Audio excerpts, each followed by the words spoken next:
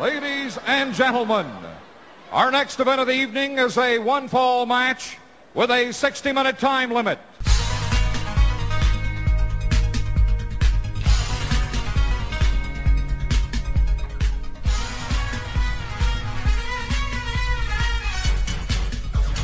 What I'd like to have right now, where the big boys play. This is where the big boys play, huh?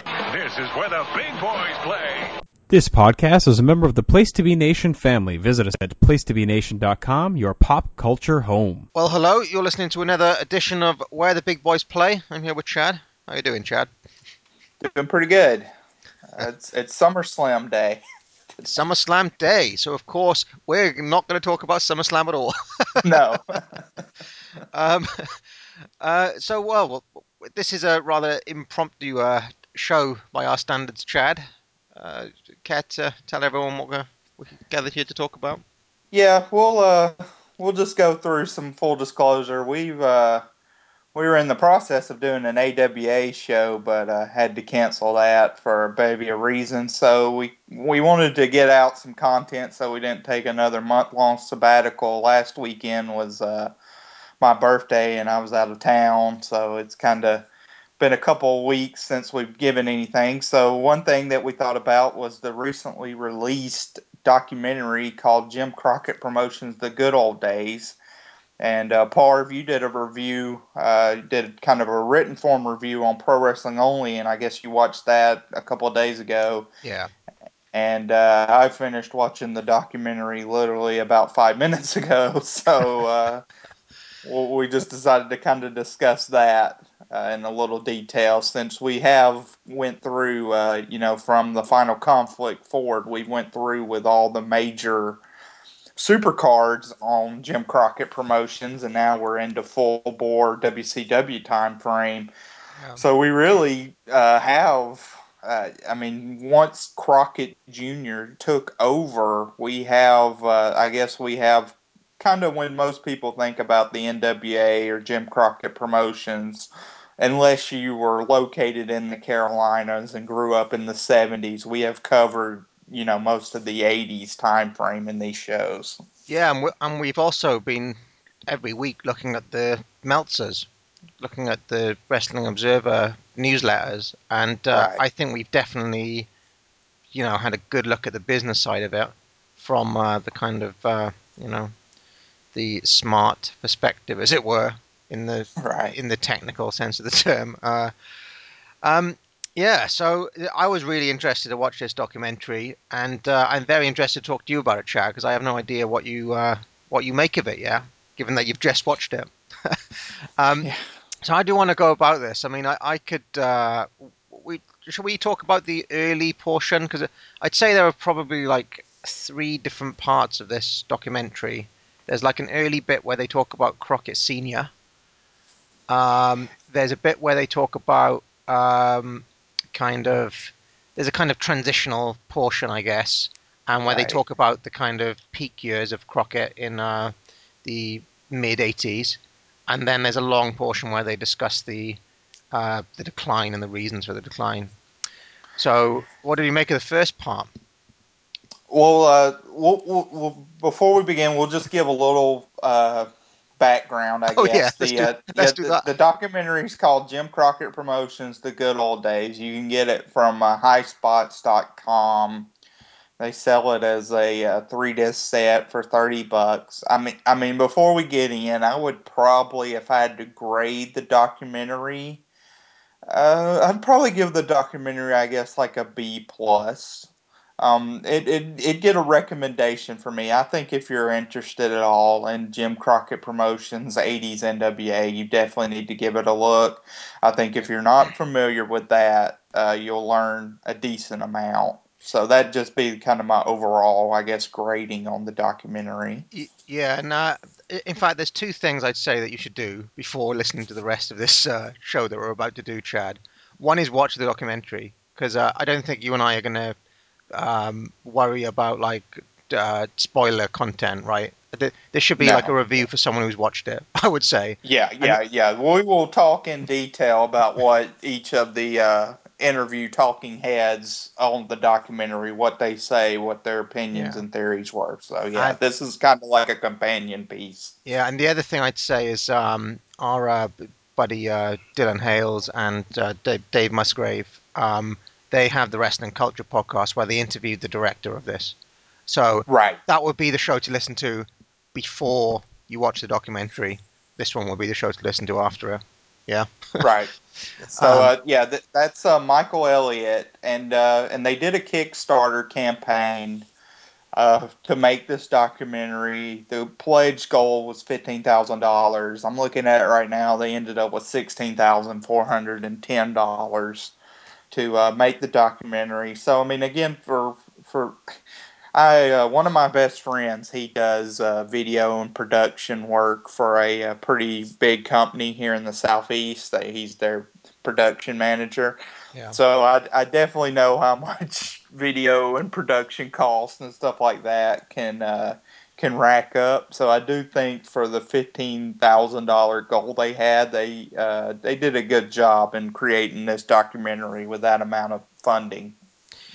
Yeah, I mean, I guess they did it without paying any of the guys who appear, or did they? In fact, didn't he say they had to pay some of the guys Yeah, to I'm do? not sure because in the interview with the wrestling culture guys, he was talking about the reason that they used the high spots flare footage, Yeah, and he was talking about how Flair has kind of a quoted rate of I can't remember, but it was like uh, it was a big amount just for him, I guess, like a personal appearance rate or whatever.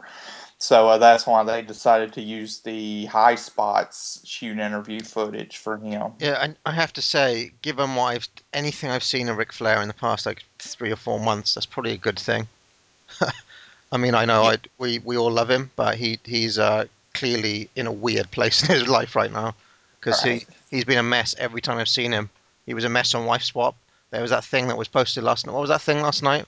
The 224, was it 2K14 panel that he was on with JR and Austin and stuff. I haven't seen I've that. only watched like a minute of it, but he's like clearly drunk and a mess, and it's Okay. embarrassing.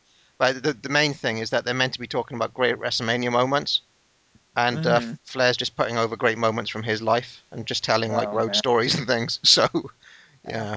yeah. Um, but there was also there was a recent RF shoot as well, where he would only talk about like past couple of years, and that was reputedly like woeful as well. So, but he requires 15 grand for an appearance, right? Yeah, there you go. 15 grand. So that's if he'd have charged that, that was the whole Kickstarter funding budget right there. So Yeah, I know. Well, the other thing that we should say before we go into this, I mean, this is one of those things that gets like, so you gave it a grading, Chad, right? Um, yeah, I'd say about B plus. I would say, you know, it's getting like an automatic B just for existing. Do you know what I Right. mean? Like the fact that this documentary exists gives it a big plus point, you know, for us as wrestling fans. You know, the fact that there is an independent Crockett doc, um, you know, is automatically boosting that rating. Would you agree with that? Like, if there were 10 Crockett documentaries out there, you probably wouldn't go that high with a rating. Would you? Do you think that's fair?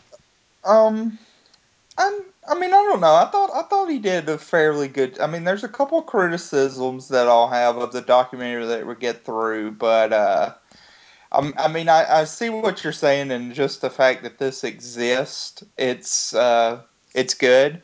But I do think with the funding limitations and the footage limitations and all that stuff that was done, I do think for them to condense, I guess, 50 years of history into 2 hours, I think Yeah, they did about as good a job as possible. I do think there's areas of improvement, of course, but yeah.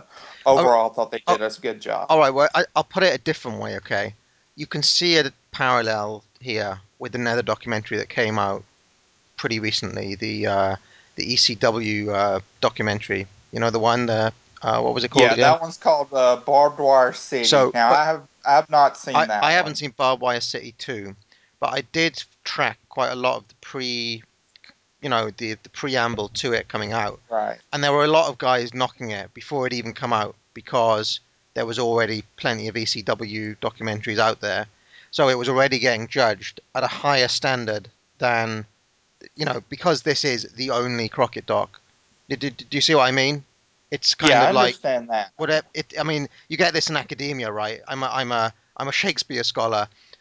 There's been thousands of books written on Shakespeare, so any book you write has to be like, original in some way. If there's some Right. obscure writer that nobody's ever written on, it's kind of a free pass, because you're going into uncharted, fresh territory. That was the only thing I was trying to say. But you're right; it does cover the ground about as well as it could in a 2 hour time frame. So why don't we get into it then, Chad, with the Okay. Crockett Senior stuff? What did you make of this early portion, and was there any stuff that you was in there that you didn't know already? Um, not as far as the actual stuff just on Jim Crockett Senior himself. I mean, I Yeah, knew he had dabbled in the boxing aspects too, and then also the wrestling. So he was kind of more, I guess, of an entertainment promoter overall than a wrestling promoter. yeah, And then I mean, I think that area is very fascinating to me. I guess from the 50s, right from when wrestling on television started existing until honestly kind of the national expansion. I think there's just so much kind of stuff within that you learn because it's I mean besides like your main superstars like a Luthez or a Buddy Rogers or even yeah, Gorgeous George, those types of individuals, you just don't. I mean, I just personally don't know a lot about a lot of the principles that were drawing these huge shows, and that's kind of something that gets lost in time. I mean, there's certainly documented evidence that you have people in those times, like somebody we may talk about in a minute, like a Johnny Weaver. I yeah, mean, over his career, he's drawn as much as somebody like Shawn Michaels, but yeah, to a even pretty hardcore wrestling fan in the past 20 years, Johnny Weaver's kind of a blank slate. And even for somebody like me that's done a little bit more digging, he's still a very, I guess, vague kind of person and idea. So we did get a little of that, which I enjoyed. yeah. Just from Jim Crockett, and you did get a sense to see kind of how big he was, and everybody seemed to respect him. So I thought that was kind of for a 5 minute segment of introduction was pretty good. Yeah, I mean, there was a lot, like, nobody really had much substantial to say about Crockett Senior other than that he was like a big man. Right. What else came across that he was like he did business out of the fly of his pocket? That came across pretty Hmm. big. And yeah, that they would kind of general. They didn't just do wrestling. They did boxing. They did like rock and roll shows. They were like general promoter entertainment guys. But it Right. was wrestling that was the thing that kind of hit a spark or something, right? Yeah, I mean, I think eventually wrestling was kind of his main driver, but he did dabble in a lot of other stuff too. Yeah. The other thing from that kind of early portion of the show was just how big tag wrestling was in that area. I mean, I'd always known that Mid Atlantic was a kind of seen as a tag territory back in the day. But I think the real extent of that comes across on this documentary. Yeah, that was probably my favorite uh, aspect of, I guess, about the first 30 or 45 minutes of it was they didn't really sweep over the tag team wrestling aspect. They made it clearly known that the tag team matches in the Carolinas and for most of the Jim Crockett promotion shows, those would have been your main event. Unless they had the NWA champion in, because I think that's what's really fascinating is the NWA champion was all over at this time. So he may be coming in, but week in, week out, they really depended on these tag teams, your George Becker and Johnny Weaver, Yeah, your Infernos, Rip Hawk, Sweet Henson, and then the Assassins. Those are kind of your core individuals that they really, and then also the Andersons. We can't forget about them later yeah, on. Those are kind of your core individuals that they really depended on to carry them on a week in, week out basis. And I think tag team wrestling overall in the past year, just with the stuff I've watched, I've really gained a greater appreciation of. I think a couple of years ago, I was a little, I guess, maybe burnt out on tag team wrestling, and I watched a lot of modern stuff, which, WWE, the way they respect tag team wrestling now, is maybe mid card at best. So I kind of developed that mindset, but just in us watching, even in some of the pay per views we've watched, tag team wrestling seems to have you still see some remnants of when it was the main event type level stuff, and then also in the AWA that I watched, of course, tag team wrestling was huge there. Yeah, I mean, do think Crockett carries on. Like we can talk about George Scott in a second, but it does carry on like into the 80s, being quite a strong tag promotion. I mean, it's not the main focus, but they've still always got a pretty strong tag division all the way through. Right. The other interesting thing I thought about that little section on the tag wrestling is how they had this kind of formula of having an older established guy with Mm-hmm. a young fresh faced newcomer. So like who is it? Becker and Weaver. I mean Weaver when he debuted was like a young handsome baby face. Becker was the older guy, right?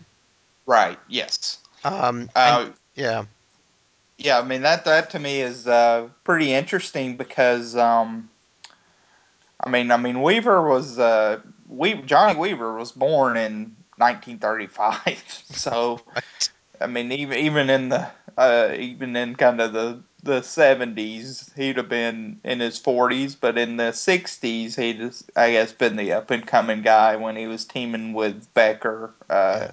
at first. But I was trying to think of kind of a modern example for that, and that really does feel like something There- that's went by the There's wayside. literally only one I can think of, Flair and Batista, in like real modern wrestling. Right. Yeah, that's a good call. I didn't even think about that, but yeah, I can't think of anything besides that where that was really like a. I mean, And because I even would consider like trip. I mean, Evolution as a stable, I guess, kind of gets the closest to that hierarchy. But even like Randy Orton teaming with Triple H, if he would, I wouldn't consider that. And they weren't established as a tag team th- that much anyway. I think Ivan and Nikita have a bit of that dynamic that we've Yeah. seen. Yeah. Um, Yep. there's not many. I guess Steamboat and Douglas when those guys like Steamboat's clearly the senior partner there. Yeah. In was it 93, 4 sort of time, 92, late 92. Yeah. late 92. Mhm. I mean, I wouldn't consider Ole and Arn kind of having that dynamic to me. I mean, Ole is definitely like the veteran, Yeah, but I would say even beyond that, they mostly kind of made it where Ole was the bruiser and Arn was the technician, I guess, more y- than. yeah. Uh, The, the but the only other one that comes to mind is my mind's gone blank now. I had it and now I've lost it again. It was man uh oh maybe it'll come back to me, Chad. I'm drawing a blank on it. I oh yeah, sorry, in that in the early in this kind of 1979 WWF stuff I've been watching. right, It seemed like Tony Gurria was a guy who was often like tagged with a younger guy, especially like okay, he was like a staple of their tag division. So they'd like stick like Gurria with Larry Zbyszko when Zbyszko was young, or with like Rick Martel, say, where Gurria was clearly like a good 10, 15 years older. But I don't know if they had that dynamic of mentor student. I guess There's another go one in ahead. Mid South too. Sorry to hop on about this, but I think Mr. Wrestling 2 has a tag team where he's clearly the mentor, and trying to remember who the student was. Was it Matt Bourne? Yeah, well, they did team a little bit before Bourne went to the Rat Pack. And then Bourne turned on his mentor type thing to Mhm. join the Rat Pack. Sorry. Well, in most of those cases, I mean, certainly in Douglas and Steamboat, even though Steamboat was the mentor, I mean, it really, the way they presented it, and I mean, history kind of shows that that was legitimate, was that Weaver teaming with Becker in these main events really made Weaver a made man, I guess you could say, because he kind of plateaued that into main events throughout the 70s. Yeah. They were teaming together in the mid 60s, and I mean, like in the example, I mean, I guess Flair Batista is kind of like that. I don't know if you necessarily say Batista was a made man, and of course, it's on a smaller scope because Batista certainly doesn't have the consistency of a Johnny Weaver or the longevity, but that may be your closest modern example where somebody, I guess, sort of had a 20-year career almost after the fact based on teaming with this established guy. But George Becker is a guy I'd like to learn a little bit more about. I mean, he doesn't even have a Wikipedia page. Yeah, I know. Yeah. He seems like somebody that's really kind of lost in annals. And I mean, they were talking about how he was a big name. I mean, I knew like of course, of Rip Hawk and Sweet Hansen and even Johnny Weaver just from our shows and what Dylan talks about. I mean, I find that fascinating that Dylan has talked about in Charleston that like the most, even to this day, one of the most well known, like if you ask for a wrestler, they'll say Johnny Weaver, which just in the short glimpse that we've got of him as an interviewer or the first couple of shows that he wrestled in seems insane, but really shows kind of the mark he left. Hey, Chad, did you in any way feel, because we kind of made fun of Weaver a little bit in those early shows? Did you feel any guilt? Well, I mean, I wouldn't say guilt. I guess it's just I mean, I don't really know how to explain it, but I did not realize how big of a I guess of a star he was at one time. Because Yeah. even when he comes back, I know we've made mention where he'll come back and they sort of parade him out there and really try to make him seem like a legend, sort of in the same scale like Bruno Sammartino in the WWF would happen, Yeah. and you just didn't get a sense of that based on his look and his reaction or whatever. But I mean, the Yeah. markets and the drawing show that I mean, in the '60s and '70s, I mean, he was part of a tag team, so there was generally three other like individuals that you could say were contributing because all four components of the tag team match usually uh, contributed to the draw of the card, but he was one of those main components. So it's kind of interesting. Yeah, I mean, the other tag team I think they mentioned with the Scott brothers, George and Sandy Scott, I Right. think more in the 60s. But that's another guy who they wheeled out from time to time, wasn't it? Hmm. Sandy Scott, like they tended to wheel him out in certain shows that we saw as well. Um, but I mean, I guess the time, we're talking about like 20 years there. So it's not terribly surprising that, like, do you ever see it on Raw sometimes where an old star comes out and the fans are like, who's this guy? And it's like Doink or something. And they don't give like a big reaction. I've seen I that do. happen. Yeah, I mean, a couple of years ago, I remember they kind of rolled out Chief J Strombo, and Right. everybody had sort of like a reaction, and then Right. that was So it. now you can understand how it happens. Um, so what happened after this in the documentary after the folk? Because there's a bit where uh, Crockett Senior dies, obviously. Hmm. And this was a really interesting thing for me, is that he didn't give the promotion straight away to Crockett Jr. He Right. left it to this guy called John Ringley. This was Right. complete news to me. I'd never heard this before.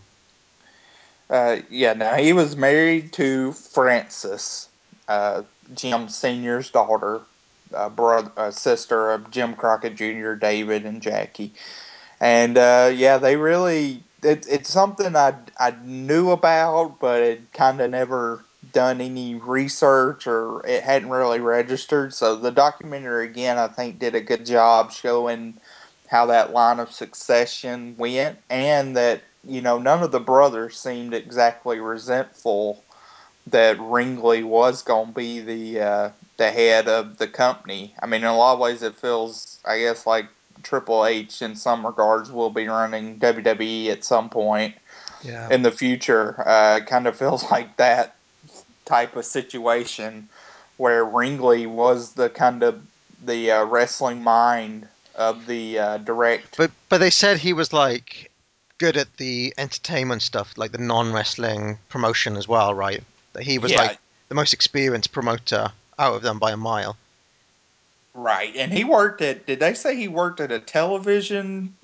He was or Yeah, like he was like a maybe like a even like a local magnate or celebrity of some sort, you mhm. know. He was definitely like involved with the media of the, you know, Carolina scene of that period. So that would have been more interesting to me. Like I kind of wonder, like at the time when Jim Senior died, what was Junior's involvement in the company, and Yeah. David and Jackie? Because I mean, Jim Senior when he died, he was not a I mean, he was not a young man. He was in his 60s. I think he was born in like 1909. I mean, David Crockett was born in 1946. So Jim Sr. died 1973. So, I mean, David would have been, about 27 years old.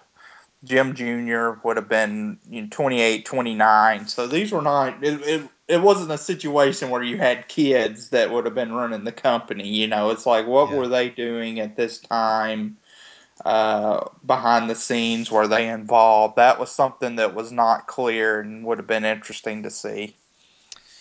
Yeah, and one of the things we should say, Chad, is that the great achievement of Mike Elliott here is getting the three Crockett's, Jim, David, and Jackie, on camera.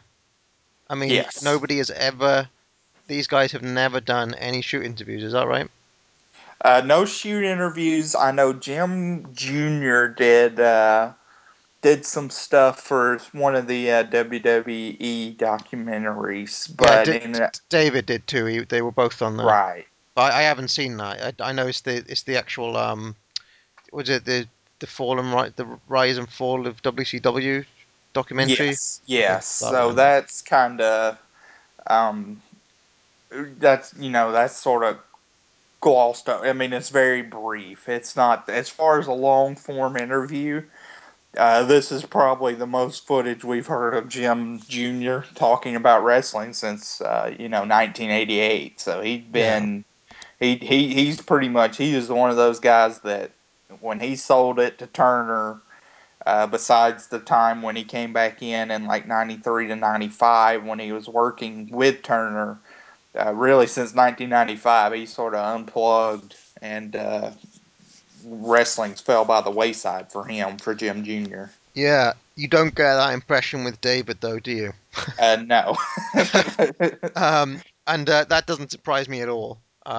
Given like what we know of him as like David Crockett, the commentator, like that's Right. pretty much him, right? I mean, there's no that I don't think there's a very big line between David Crockett the man and David Crockett the commentator. Do you know what I mean? Like, I'm pretty sure that he had it in his heart, big time. You know. Um, Yeah. Yeah. I'd Now agree. Jackie Crockett, he was a cameraman for WCW right up to the end, right? Yeah. Well, I don't know if it was quite up to them, but I do know for sure it was a long time. He was always one of the kind of cameraman production guys. So it's really interesting that you have sort of the three plights of the brothers where Jim Jr. after he leaves, he's pretty much completely disconnected from wrestling. Jackie's sort of, I guess, the loyal worker, soldier, kind of the blue collar, I guess, of the three, working to the end. And then David, who I think certainly has a passion and still in some ways does have a passion, and I Yeah. I would say maybe, I guess, heartbroken, I guess, over.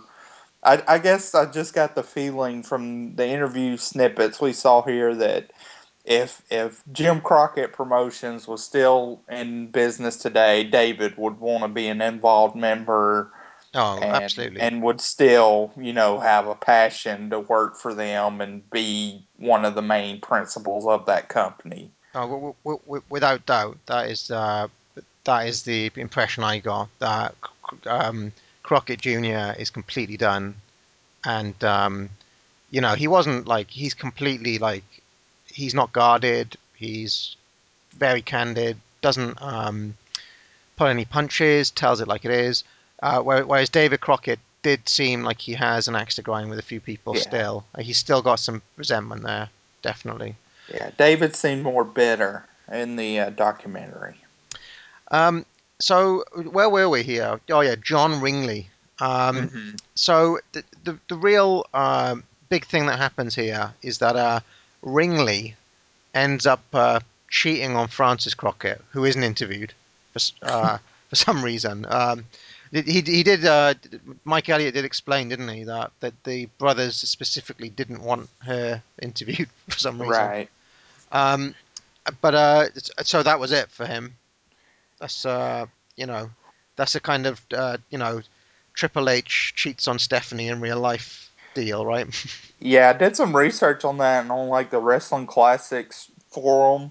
With that, they said there's like speculation that was like with Miss Tennessee or former Miss Tennessee beauty pageant is who he ended up cheating with. So I don't know if it was worth it or not, but that's what happened. And yeah, Nin- then nin- Ringley was gone. 1973 Pet of the Year. Yeah.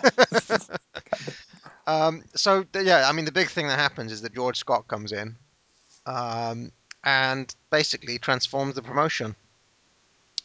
And I guess I hadn't appreciated quite the extent to which he'd done that before, because he basically turned it from being a very tag heavy promotion to a more kind of single star driven promotion. That was the story they gave here, right? Yeah, you sort of got this. I would say probably is the weakest time frame of the documentary for me from once Crockett gets the reins of the company to the national expansion and I guess the Yeah, Horseman era. I yeah, think there's a lot of, I guess, rushing or not much focus because we do get some stuff like, oh, Steamboat, he was a good talent and he came in. You get, I guess, a brief kind of, before that, you get a little brief introduction on Johnny Valentine, yeah, in which it seems like Gorilla Monsoon may be talking about Johnny instead of Greg in the 20 minutes to warm up because we heard that same line. yeah. I can't remember who said it, but they were talking about Johnny, which Parv, I've never watched the Johnny Valentine match until a couple of nights ago, and on that YouTube account that's showing all the 70s Japan footage, there's Yeah. a 24-minute Johnny Valentine tag. I think it's from 1973.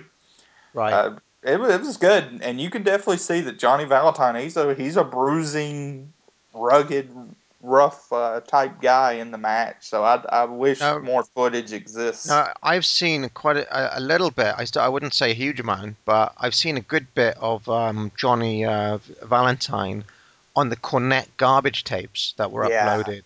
right. Now that stuff is random as hell. Like, some of it won't have commentary. It's kind of like a real pick and mix, I guess, of different stuff. The footage might be warped, or you might get like 4 minutes of match here, or the finish, or it's all a mess. But I think it was like Paul Jones versus Valentine.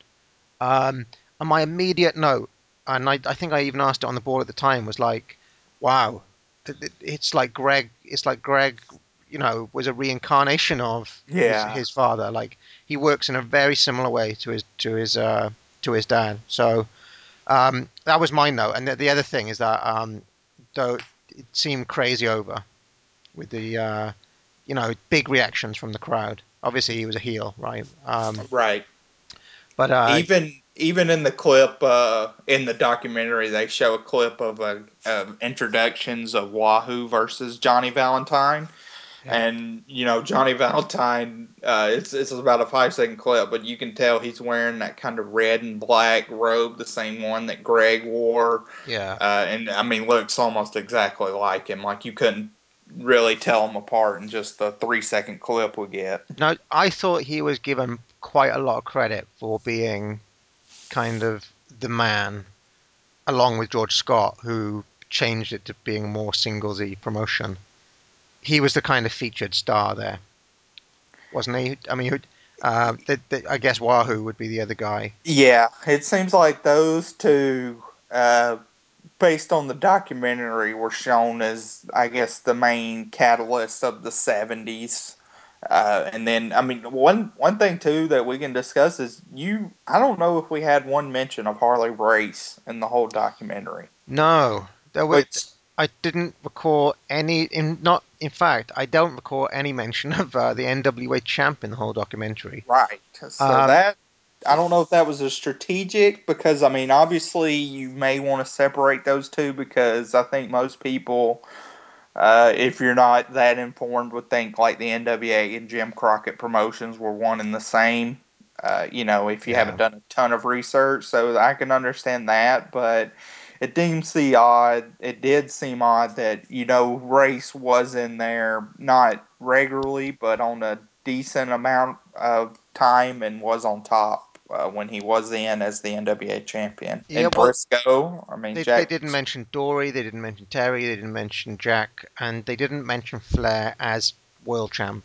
right. Um, and I wonder if that's because Mike Elliott has got the National Wrestling Alliance title. He's got like a history of the NWA title documentary out there. And I wonder if in his own mind he thought that he didn't want to cross those two things. Um, That's possible. I've not seen that, I so haven't seen it too, but I might give it a watch because on on High Spots you can get that as a download for like $10 or something, okay. which that's pretty that's pretty cheap. Yeah. They were charging me like $60 shipping on High Yeah. Spots. So if you're a UK wrestling fan, you have to go through their eBay site. Little tip for you there. Um, but yeah, there was a couple of things about this George Scott period that stood out. There was the stuff with there was like a. It seemed like there was a massive feud between the Andersons and was it Wahoo that they featured? Yeah, you had the feud with Wahoo, and they sort of did a. I mean, it seemed like to me the most pertinent feud was Wahoo and Valentine, but then they also kind of lumped in the Andersons along with that, sort of as the tail end. They talked about how Lars was phased out and Gene came in to team with Ole. And we can just say too right now that Ole, he's interviewed in this. And I mean, I didn't think he came off as I guess crotchety or bitter as you might expect, but he looks really rough. Yeah, he looks I'm terrible. actually gonna give an age check on Ole because he looked awful in his face, pale, and I was wondering if he's got like some skin condition, like psoriasis or something, like because his forehead and stuff does like it's not like Abdullah the Butcher, like King Curtis Ikea style forehead. It's not one of those like blade job foreheads. It's just right. like some horrible. I can't even describe it. It's like Yeah. I something. mean, yeah, it looks bad, and he's only 70 years old. I mean, Uh, that's old, but he looked to me older than that. no, I did you happen to listen to that? It, I think I posted it somewhere. There's a link on YouTube of Ole talking to Dave Meltzer, where he is super pissed off at Meltzer. Mhm. So compared to that, Ole was pretty on good behavior here. Yeah, yeah. But This is about as good as you can expect he's from still Ole. like even when he's being nice, there's an undertone of like bitterness and darkness, and Yeah. like he's just not a very nice guy, is he? No, no, yeah. But I quite like that. And it was also around this time where we got a short clip of Fat Flair in Yeah. the flower tights and the bandana strutting around. So that was interesting, and a clip of him versus Wahoo. So they did, even before they talked about the plane crash, we did get a little inkling that Flair had came in to the promotion. Yeah, the handling of the plane crash. What did you think about that? Because it was kind of. I mean, I guess now, like, we have to mention her at some point, Chad. There's something about the production.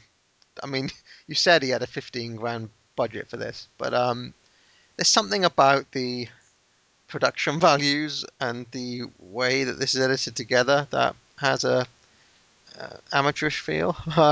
And I think the handling of the plane crash is one of the areas where this comes through a little bit, where you get like a you get like a picture of the plane, and Mm-hmm. then like the screen goes black and some text comes up, and they literally like play over the sound of a plane crashing. Mm-hmm. It's just a little bit kind of Yeah, on the production side, I would say the graphics used were the one of the main problems I had, both with the text. I mean, because yeah, you did get just kind of a text, and then it scrolls up, kind of Star Wars style. And then you also, one thing when they showed Bill Watson as UWF, like that graphic. I mean, I know for starters, our buddy James can produce a graphic that looks better, in yeah. print form than that with his skills. So that to me was one of the things that did look amateurish, along with the music. I This, don't know this if is you the want to thing. talk about that This is the now, thing but I don't get though, Chad. Just on the graphic front, whoever did that front cover is as good as James, right? yeah, I mean the front cover looks really good. I don't know if that's a I would guess that's a high spots thing though. I mean the cover looks good. I don't. I mean, to be honest, and this is not just me kissing. I mean, I think James's covers look better, Oh right, but yeah, but I mean the cover definitely looks better than the production. I guess within the graphics within the documentary. yeah. And yeah, the other thing is the music, which is an almost constant distraction, or at least it was like, especially in the early part of the, especially when they're talking about Crockett Senior and stuff. I don't know what that music is in the background. Yeah, this I don't. I mean, I don't know how frequent documentaries of this kind are over in the UK, Parv, but here in the US, we have a 30 for 30 Right, ESPN documentary series, which they've done about 40 of them now.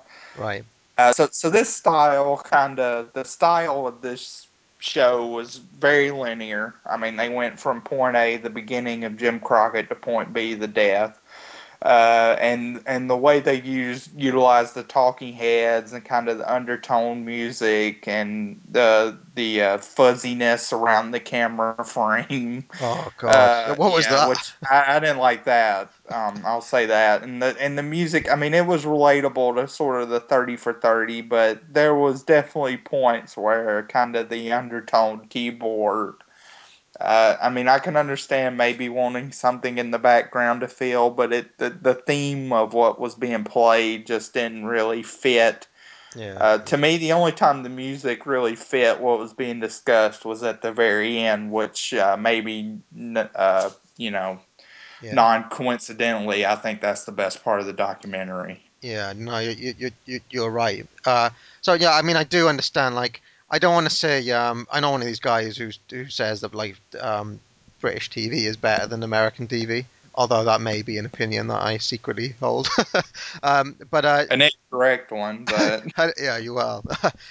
But when it comes to things like documentary and stuff, like typically we'll see a documentary put out by like BBC or Channel 4, and those guys are pretty pro. It's like I'm just not used to seeing like kind of stuff on this level. I don't know how else to put it, but I find it pretty jarring all the way through. Um, mhm. so, but I've never seen those 30 shows that you mentioned. Like, is this not a million miles away from that? Because I can't even imagine. No, I mean this is a lot lower budget, but I mean like the Ken Burns documentaries. Have you ever seen any of those? No, He's done no. one on the Civil War and baseball. Those are very like highly reviewed, highly revered, and I guess the basic concept is the same.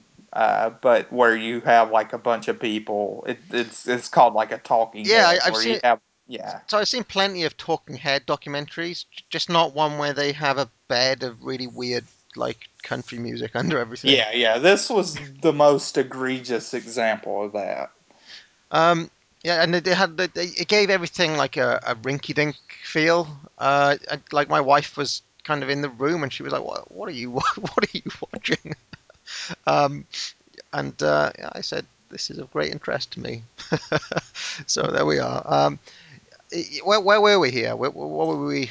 Ole Anderson was the last thing I remember talking about. Yeah, Chad. I mean, we talked about a little bit about the plane crash. I think everybody, Yeah, I guess, knows that. And then we also had a little bit about Blackjack coming in and all that happened, where he again was the big guy for a while, and then we sort of got into. I know this was one of your complaints, and this was a complaint I had, where yeah, we get the discussion of Flair and Steamboat and sort of their rise, yeah, but it really feels like we go from about 1977 and 78, where Weaver gets phased out, Swede Hansen and Rip Hawk gets phased out, yeah, and Flair and Steamboat rise. It feels like we go from there to Final Conflict in a matter of 3 minutes, so yeah. about a 5 year period. Things get really fuzzy around this time in the documentary because, like, it's suggested that things started to go downhill under George Scott, but it's Mm-hmm. not clear when. And it's also not clear from the documentary when Scott left. I mean, I happen to know it was 1981, but it's not clear from watching it. It could have been any time. And it's also like Dory Funk Jr. is brought in as a booker, and like he establishes a committee, right?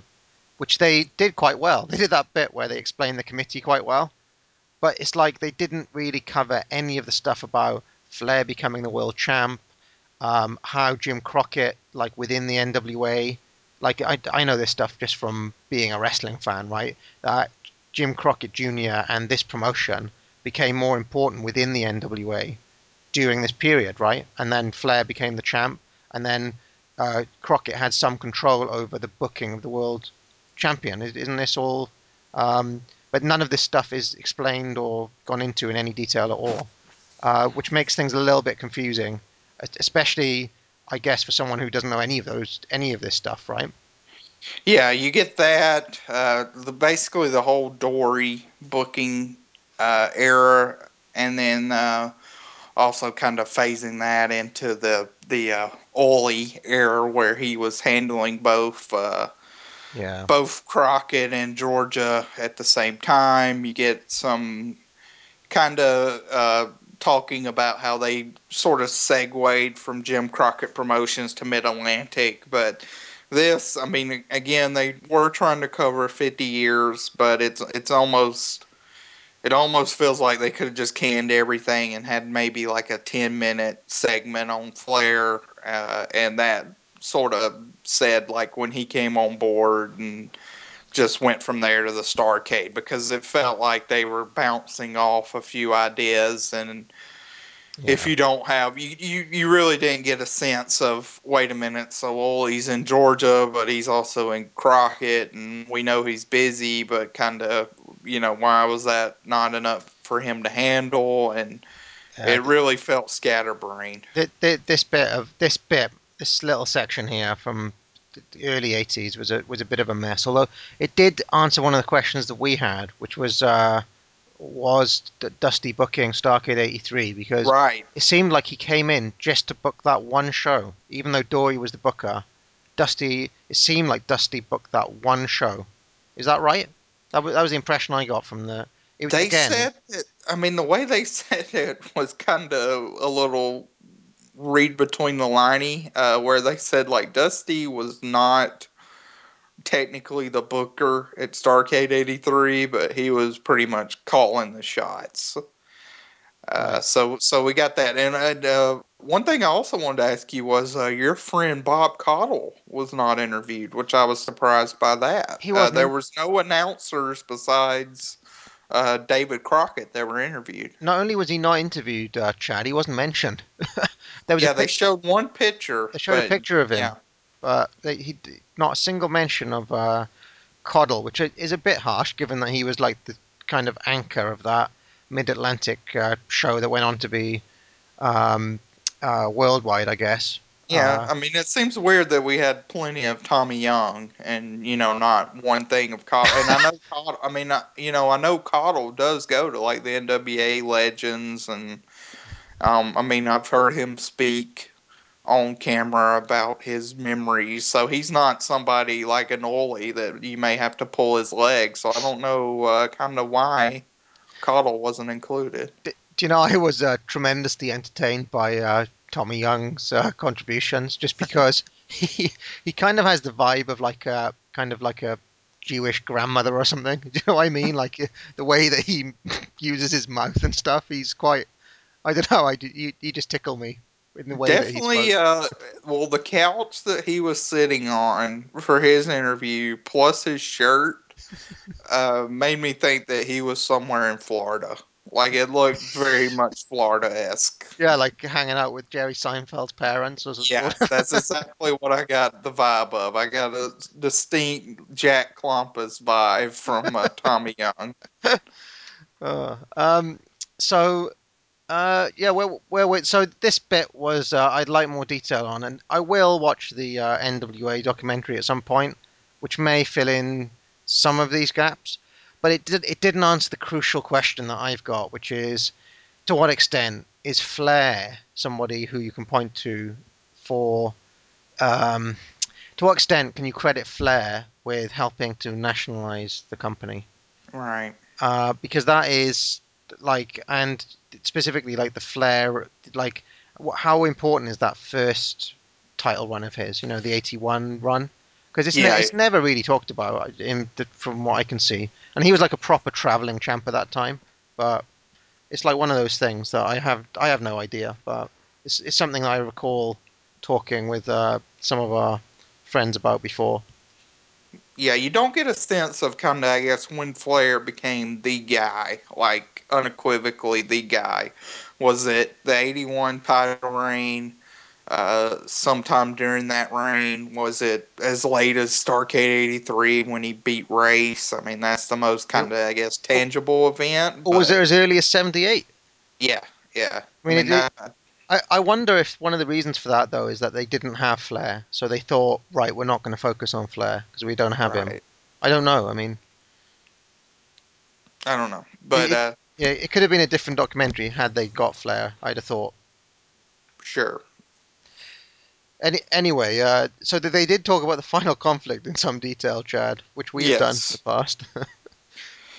Yeah. I mean that. I mean, I thought the final conflict. I thought they did a good job of. Final conflict conversation in this documentary is interesting because I will say that I didn't detect a ton of BS or glamorizing in this documentary as much as you might think. Yeah, But the final conflict, while it did have a lot of good analysis and it has been documented that thousands were turned away, did have Don Kernodle claim that 20,000 were in the arena and 20,000 more was outside, which was an even bigger tall tale than Don has definitely let his weight go from he was unrecognizable to me yeah, when they first he doesn't look anything like the Don Canolo we know.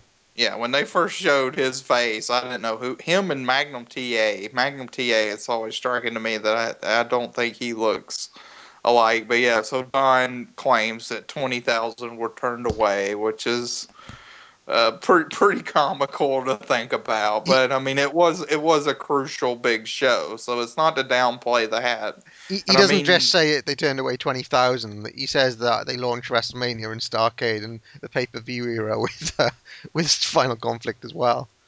well, I He mean basically that says all of that those to things. me is not even as preposterous as the 20,000 because you can clearly see that Starcade '83 certainly was the genesis of Starcade '83. In a lot of ways, was originated with the final conflict and the Yeah. success. I mean, whether that parlayed WrestleMania and what you get today, I mean, maybe, but that's an extreme, kind of stretch to what it became. But yeah, I mean, the fact that I mean, selling out when you're running Greensboro as often as they did, just selling it out. I mean, that's a good accomplishment. Having a couple thousand, 2 to 4 thousand is what I've heard people turned away. I mean, that's a big accomplishment. That shows that this show was a huge success because you just don't get that now much for sporting events where that many people are kind of blocked out of an event, besides like a Super Bowl or something like that, and you're paying out the nose. So here's one of the things So, that interests me, Chad, right? Dory was the booker at that point, and everybody says that Final Conflict was super well booked and like really compelling angle. And from what I've seen of the like pre-build, the road to Greensboro, have you seen that some of that hmm stuff? It's hmm really like well built angle and blow off. Um, I never see Dory get any credit, and he doesn't get any credit for it on this documentary either. And also, the gates were up at this time, and as this documentary goes on to say, the gates then dip in 80 in after Starcade in '84. So right. so like, does that mean the promotion was doing better under Dory than it was under like Dusty? Yeah, I mean, I guess that would have been the transition to the Dusty era, but yeah, this is. I don't know how. I guess hands-on Dory was. I mean, I think whoever created that match, and that was one thing that I did enjoy was Kernerdle talking about how this cage match did go 35 minutes, which was rare. Which is true in some Yeah. regards. So that I did enjoy that, and I think if certainly if Dory was the catalyst for booking that match, he needs to get a lot of credit for that. Yeah. Although I mean, they did say, didn't they, that he delegated different areas of the territory to like sub bookers, right? Yeah, it seems one thing with the documentary, and I don't really want to misspeak, but there's not a clear indication of really how hands-on Dory was. I don't know if he just controlled, I guess, the main event scene, or if he just controlled certain components, but there's not a clear indication of how hands-on he was. Yeah, I wonder if they asked him because he's still around too. They could have Yeah, they could have yeah. asked him to come on for that bit, but um, okay. Well, what happened? So that takes us into Starcade '83, and we talked a bit about that. But then they mentioned that business went down shortly after Starcade. Um, uh, but they like this bit is kind of glossed over. Do you think they did a good job of explaining Starcade, Chad? Um, I think they did a decent job of explaining how they got the idea for Flare of the Gold. I appreciated that they talked about kind of Dusty's rise, that the way he presents himself and that he has these kind of big ideas is it where you can see how when Dusty's talking about these big ideas and he's able to come up with these names like Starcade, Great American Bash, and it'll be a huge event. You can see how you would be, I guess, romanticized by what Dusty's saying because it does sound good on paper, all of these thoughts. So I thought they did a pretty good job there with the rise to Dusty's power. But then they did sort of kind of again jump forward real quickly to where we went almost immediately to the Black Saturday telecast. Yeah. And that wasn't like obviously we all know about that already. Well, most of us do, hmm but they didn't go into super detail on that either. They had Not that a like, ton, they had no. this one picture of Vince they kept on showing. Yeah, I don't know who took that picture of Vince, whether that's like a PWI or what, but yeah, that's the kind of I've seen that a lot. That must be like the most like stock picture of Vince that he doesn't own because it's him in a ring as an announcer Yeah. in his tux. That's kind of like the one standard Vince pick that you always see in these things. So then, like we go into like the peak year. Like pretty much they say that 85, 86 was the peak time hmm for for Crockett, and they use a technique, and this is something I said in the written review, where you almost have periods of this documentary where there's like a 5 minute burst of like 20 guys saying the same thing. So you get like you get like quick cuts in the talking heads of everybody saying that business was up or that they were selling out around the country, like, and there's loads and loads of clips of guys saying that, and it seemed to me that that is how they really covered this before they went into the Horseman. Yeah, you did have a bunch of that where it was sort of like a quick, basically it was a quick burst of where they paid to get their time slot back. They did kind of say that they financed WrestleMania. I guess that's an important thing. They Yeah. them paying Vince for the time slot on Turner was what he financed WrestleMania with. Which I mean, I don't know if that's ever been kind of confirmed or debunked, But but Meltzer definitely says that as well. If I remember reading it out on the show at some point, yeah, where that $1 million, like, I think it's probably overplayed a little bit. The extent to which Vince was in the hole before WrestleMania, but that hmm, $1 million couldn't have hurt. right, I agree. Um, yeah. So yeah, clearly David. I mean, David was the one who mentioned it. So clearly but Yeah, it's one of those rare things in wrestling where it was truly win-win, is what they said. It's yeah. like Which I mean, I can see that. they needed the time slot, and Vince needed the money. So So then we get the and during this time they also talk about, I guess, the expansion. We get people that we hadn't seen so far in the documentary, like Baby Doll, Ricky Morton, Robert Gibson. They start showing up, and then yeah, we sort of segue that into the genesis of the Horsemen, yeah. uh, Yeah. which There was a. Did you think this Horseman bit was necessary? Like, I don't know about you, but I feel like Horseman is done to death a little bit. Like, I feel like I've seen a hell of a lot of Horseman stuff. yeah, I mean, I guess the feeling I got with that was it was kind of like if you want somebody to say like. I mean, 20 years from now, if somebody says, what is this, Jim Crockett Promotions or somebody's getting into wrestling, Yeah. it's kind of one of those things where if you didn't mention it, people would criticize that and be like, how can you forget, how can you talk about Jim Crockett Promotions and not mention the Horsemen? Right. But it is a thing where if you know about it and have heard all the principals talk about the genesis of it, it did feel kind of old hat, the 5 minute. I didn't think I thought they handled it well though because they didn't dwell. I mean, it Right. was a They it was didn't a labor it. yeah, it was a chapter in a documentary, so I thought it was fine the way And they handled they it. only actually had like Tully. They had clips from Flair and Arn.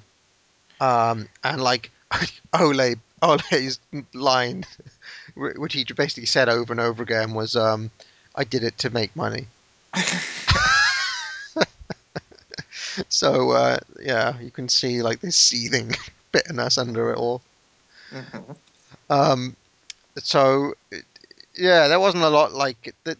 I think there was the impression that I get from Tully there is that he feels that maybe it didn't really come out. I think some of it was edited out of the final film, but I got the impression that Tully thinks that the Horsemen weren't looked after as well as they could have been.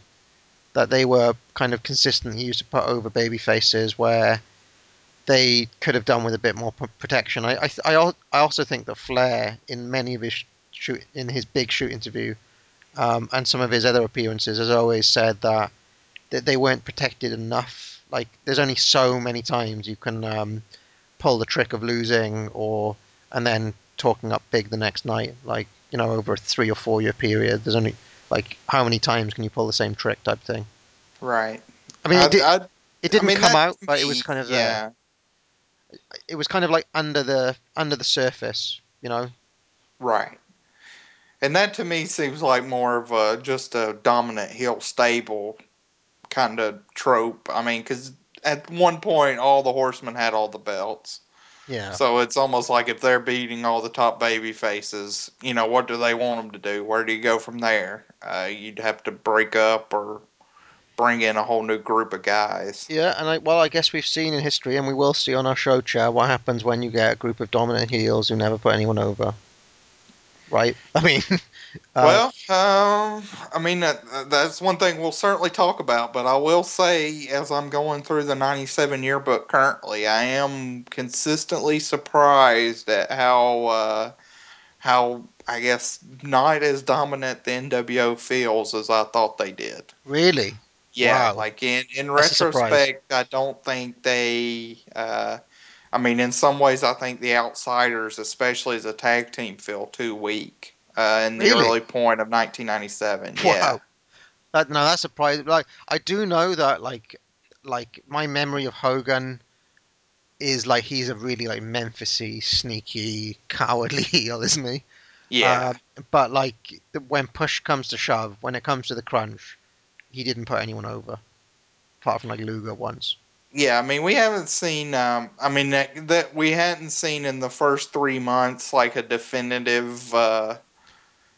Hogan putting someone over in 1997, and it won't happen till Luger or the tag match with Rodman. But what we have seen a lot of is, I guess, the NWO retreating. I do think there's a fair give and take there, but we'll certainly have mini shows to discuss That that that over that with. will be well. Maybe a better example would be like I don't know, the main event mafia or something. I don't know. Yeah, I think I just thinking it's kind of one of these things with these big hill stables that maybe in retrospect you think, man, they really dominated, and then once you go back and watch it week in week out, you sort of see that. I mean, they certainly were a main key component, but they weren't necessarily like for sure with what I've seen the first 3 months of 1997, it's not a case of like the NWO was constantly beating up Giant and Luger and Sting and DDP on every single show. I mean, Right. it's not that case. So Okay. Yeah. And all right. Well, they didn't like you said they didn't dwell on the horseman. So right, maybe we shouldn't either. But yeah, they did like they had to nod to it. I agree with you. But yeah, it's like they didn't nod to the Flair title, the Flair World right, title. that's But true. so you'd expect them to do that too.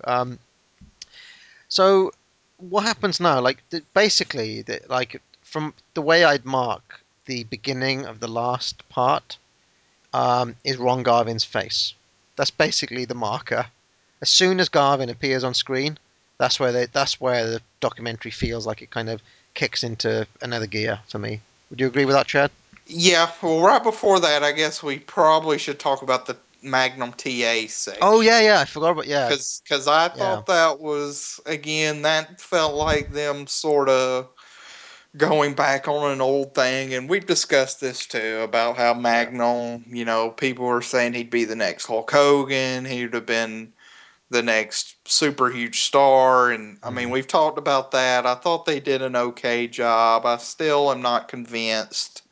I think Magnum certainly could have been a main event player. He probably almost assuredly would have been a NWA world champion, but I'm still not, absolutely convinced that he'd have been this incredibly huge superstar, crossover star. Right, and like Dusty was thinking of him being like a movie star, right? It says Yeah, like a kind of rock effort, or Hulk Hogan.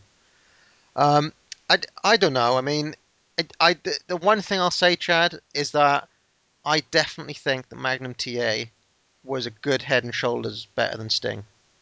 From what we've seen of him, that's my right. that's my only and like he would have been if he had been stayed with the promotion. I think he would have been that much better than Sting as a draw as well.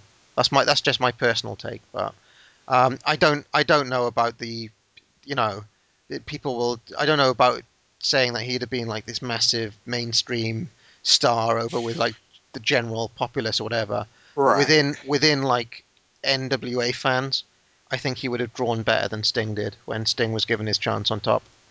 Yeah, I can buy that. I mean, Magnum's only 54 now, so he to me looks older than he is Wow. too. He's only Yeah, 54? yeah, he's born in Wow. 1959. That's So really surprising. So he was really young then, right? yeah, I mean, he was 27, I think, when the crash happened. So Wow. yeah, I mean, he certainly was just entering what you would think would be his peak as a athlete, as a wrestler. I tell you So what, a Magnum Luger feud would have been really cool as well if that had happened. yeah, I mean, it's sad because even if you think about it, he's 27 in 1986. That put him 37 in 1996, so he could still wow. be, I mean, even in the NWO era, late WCW era, if he'd have stuck Oh, around, he just still just could have think of been the a matches, player. Chad. Like Magnum Rude. Like there would have been so many Yeah, different yeah, things. Battle of yeah. the Moustaches. Hmm. No, yes, it is a real shame. It is a real shame what his career could have been. And he actually seemed to me that he is probably in the point in his life now where he's over it. He's probably sick of talking about it now, but he seems like he's more or less kind of come to terms with it. Right, yeah. Um, the other thing we should say, it is amazing that he was back, like on the screen and commentating and stuff, like in the time that he was.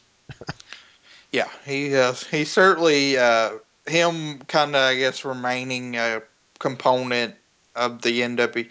It's kind of sad because I guess now that's one thing going through the shows we didn't really notice, but it's really happened now. Is Magnum's pretty much erased from memory? You know what I mean? Like Yeah, in now in 1990, he's nobody. I think that happens with the switch Turner, in the yeah. booking committee, and because there's a bunch of guys who slipped off the radar, like David Crockett. I mean, where Hmm, did he go? You know, yeah, and Magnum was one of those casualties. I think pretty much. right. I guess Funk took his spot. I think Yeah, that seems about right. yeah. Um, so yeah, so that brings us into this moment where we see Ron Garvin for the first time as a talking Hmm. head. What do you think of Garvin's haircut? It's about as I could have expected, but it's essentially the same as when he's got the flat top still. Uh, But it's like dark now, right? yeah, it's like a dark brown. So Um, and yeah, he seemed like someone who's also got an axe to grind with somebody. Um, so this basically brings us into quite a detailed discussion of why business started going down and right, why the ultimately they ended up having to sell up to Turner. right. And I think everybody would agree that this is the best bit. In fact, this half hour of the documentary. Not only is it like the best bit of the documentary, but it's like the best edited bit. It's got the best music in it. It's Hmm. like technically the best part. But I'd also say that this half hour I'd put up there with any wrestling documentary that I've seen as like a all-time great bit of wrestling um, discussion from the documentaries I can remember seeing. Yeah, it's. I mean, it's really good. And I liked how they staged it with kind of Starcade '87 as I guess the first big cardinal mistake. I thought that was very clever, and in a lot of ways, I never thought about it until I watched it here. But it's kind of amazing how the death of WCW you can really pinpoint to Starcade '97. Yeah, no, that's true. So 10 years before Starcade '87 ended up being the catalyst for Crockett's demise, and of course that was a lot shorter time frame because a year afterwards they done sold to Turner. Yeah. It was right at a year, but yeah, that I thought was interesting in how they used Starcade '87 and them leaving Greensboro and just Garvin as the world champion as sort of the jumping off point to get into the decline of the company. You know, that was done really neatly. And well, I tell you what I've done here, Chad. I've listed the reasons given by different guys here, and maybe we can go through them and maybe Hmm. discuss some of the guys, like some of the guys who support these positions, because this is one of the things that happens with this part, and it's why it makes it so compelling. Is that all of the different people, I'd say, up until this point, more or less are on the same page, right? Yeah. Apart from maybe Ole Anderson, more or less everybody's on the same page. And then Right. you get to this bit, and suddenly everybody disagrees on the Right. reasons for the decline. Um, so, well, I guess we should go with. So the first part is bad planning decisions I've written. For example, the booking of Starcade 87 in Hmm. Chicago. Um, so one of the things that people talk about is how moving Starcade out of Greensboro was a massive kick in the balls for the loyal Greensboro fans who even turned out to watch it on a big screen. Whereas in Chicago, basically nobody gave a shit. You're right. Um, yeah, that's one that I really wrestle with because to me, by that point, they were a national company or close enough. I Right. mean, they just were. And so for them to, I guess, look at a local market like Greensboro, which is a mid-major town, and that may have been their kind of heart and soul town, but that's a mid-town. I mean, Atlanta is a lot bigger than Greensboro as a town.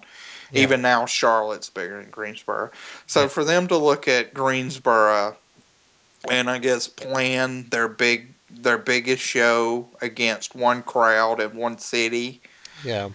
to me, that does seem a little short sighted. I know Cornette gives the figures of the gate difference Yeah. between that, so that to me is a good argument in the case of Greensboro because you would have more financial, Mm. according to his amounts, you would have a more financial success with Greensboro. I mean, I honestly don't know if they just would have went somewhere else why they just didn't pick Atlanta. I mean, to me, that seems like the most Or just natural. do the split show again, right? Could done the split show, or if you want to go somewhere else altogether, I would just had it in the Omni. The Omni had plenty of super shows. Yeah. Atlanta seemed like a crowd that was pretty receptive to Ron Garvin. But you know the Omni has I think a cap of like 15, right? I think you can Yeah, I only mean get it was a small, but I mean it was as big as the UIC Pavilion where they was at in Chicago. I mean it's not like they went to the Rosemont Horizon right. in Chicago. I mean they were in the UIC, so the Omni has more seats than the UIC. So I mean I don't know who said it on the doc. I can't remember who said it now. Maybe you can. But like somebody said, well, who's ever heard of Greensboro? It needs to be in a big media market Yeah, like Chicago that people have heard of. And I mean the counter is like, well, when you're watching on TV, does it matter? Like when we're watching these old shows, Chad, other than the times where you get that weird Philly crowd, does it matter where the show is coming from? yeah. I to, mean, I to mean, you? certain venues have certain pizzazz, but I mean that Greensboro crowd around that time was extremely hot, as we've seen Yeah. in the shows, like our TV shows that we saw that were in North Carolina. I mean, that was still a hot crowd for the promotion. So I don't think it'd have been a hint. I mean, I'll put it this way: I certainly don't think not one person would not order the pay-per-view because it was in Greensboro. Right. So, I mean, there's a related point here, a more general one of overexpansion, Right. which is linked into this to booking Starcade in Chicago. It's a part and parcel of the same thing. And this is something I've thought about quite a lot recently. I had that big thread on PWO about whether the death of the territories were inevitable.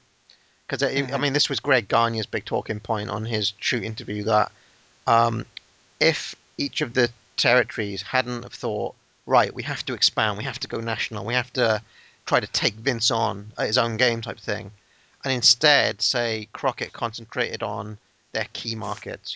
Let's concentrate on Greensboro, concentrate on Atlanta. This is Greg Gagne's argument now that Vince couldn't compete with, say, AWA in their backyard or Crockett in their backyard. I guess the big counter argument is that, well, he would have just taken the big stars eventually and run them out.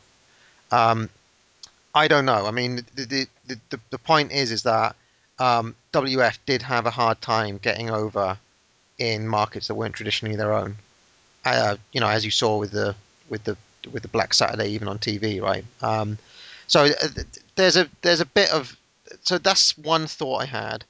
The other thought I have is like, couldn't they have delayed this in some way? Like, okay, maybe you run a Starcade in Chicago, but wait until like 1990 or something, until you're big enough in Chicago to run the show. So until then, bank on you could, like I guess Jim Cornette was saying you can bank on the 20,000 people in Greensboro, Hmm. like to be there, and they will be there, and they'll be hot. So wait a little bit, wait until 1989, until you've grown that audience big enough so that you can book the Rosemont Horizon or whatever. Do you know what I mean?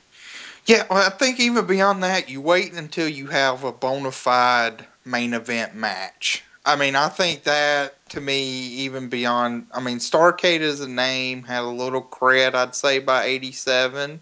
Yeah. And obviously, me and you, we both love Ron Garvin. We love the match and everything like that. Yeah. But I don't think anybody could have said that Ron Garvin as the champion versus Ric Flair in a cage at that time, that doesn't have the type of Hulk versus Andre, which happened 9 months before, Right. or a Sting versus Hogan, or even what could have been like a Flair versus Luger. I would say Right. that may be where you want to try to expand it.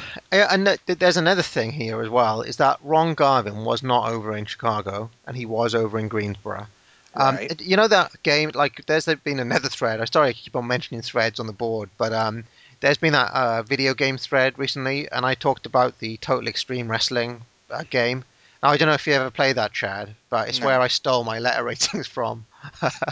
But on that, you can click on like a wrestler, right? So you could click on Ron Garvin, say, and it's got a breakdown of his popularity by region. So it'll say like, in the Mid Atlantic area, maybe he's like a B plus for Overnus, okay? But like, say like in the Midwest or in New York, say he could be on an E. So you can be Mhm. like a B plus in one area and an E as well. Like, Jerry Lawler would probably be like A star in Memphis, but he might be like more like a D up in Portland or something.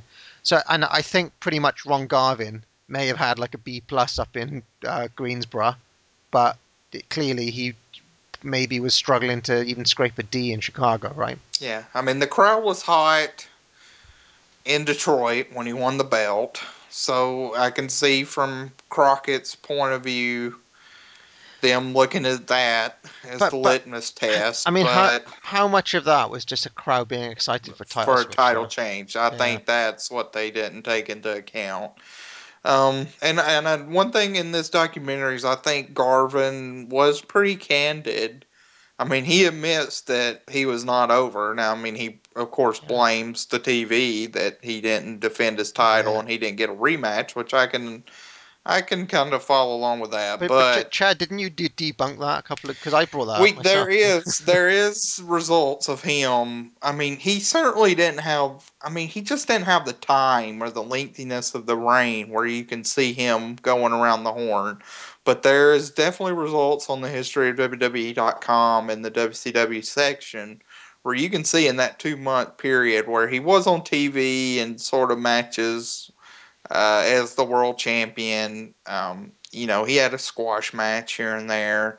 He had, I think, one defense against, at least a feature match against Arn Anderson on TV. Yeah, So, and he was defending it on the house shows. So there is that. I mean, I just think without him saying it, I mean, this was just always going to be a lame duck reign. yeah. That's just what it was. It was always going to be a 2 month title reign.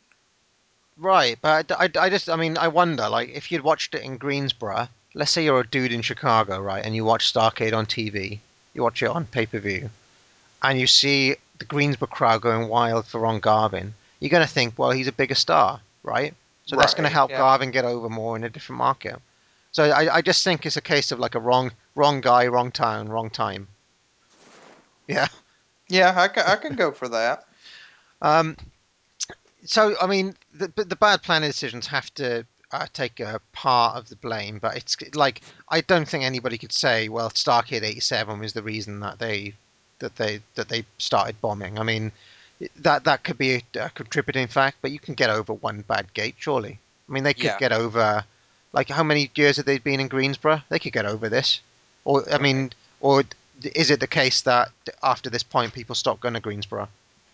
Well, I mean, that's even the case of even if they did. I mean, we are talking about one market. I mean, if New York City tomorrow decides they don't like the WWE, that may make a little bit of a difference. I mean, it may make a material difference, talking in financial terms, Mm. but it shouldn't put the company out of business. I mean, that's one market. So the other big thing, again, 1987, that they talk about in some depth is the UWF takeover and how that was handled. Um, so how big of a who was pushing this as a reason? I think Jim Cornette basically was amazing during this part because he seemed to be the guy with all the figures and a real kind of perspective on it. But yeah, UWF as a reason for that. That did they need to buy it? Do you think? I don't think they did. I think they were sort of suckered into that by Jim Ross, as you are Yeah. told in the documentary. I think they saw the UWF's syndication reach and thought that was attractive, and so that's why they bought it. I certainly don't think it was more of a talent need. I think it was more of a syndication and expansion need.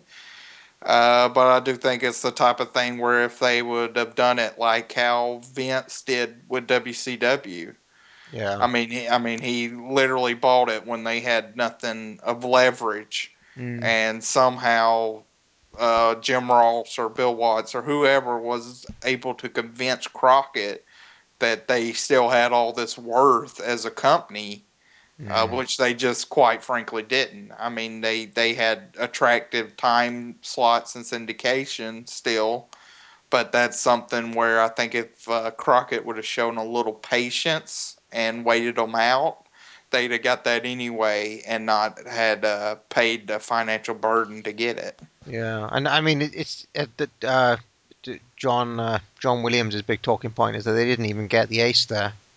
My Right. my buddy Ted DB, Yeah, I mean they that didn't that get is that's Ted. true. You did not get Ted.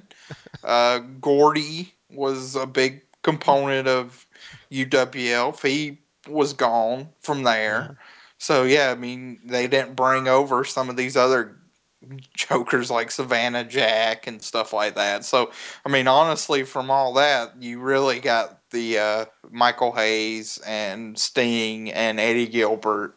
yeah. So those are your main people And I from the mean UWF. Flair. I mean he's a little conceited, but they show a clip of Flair from the High Spots shoot, and his point is basically what were they buying? They were buying nothing.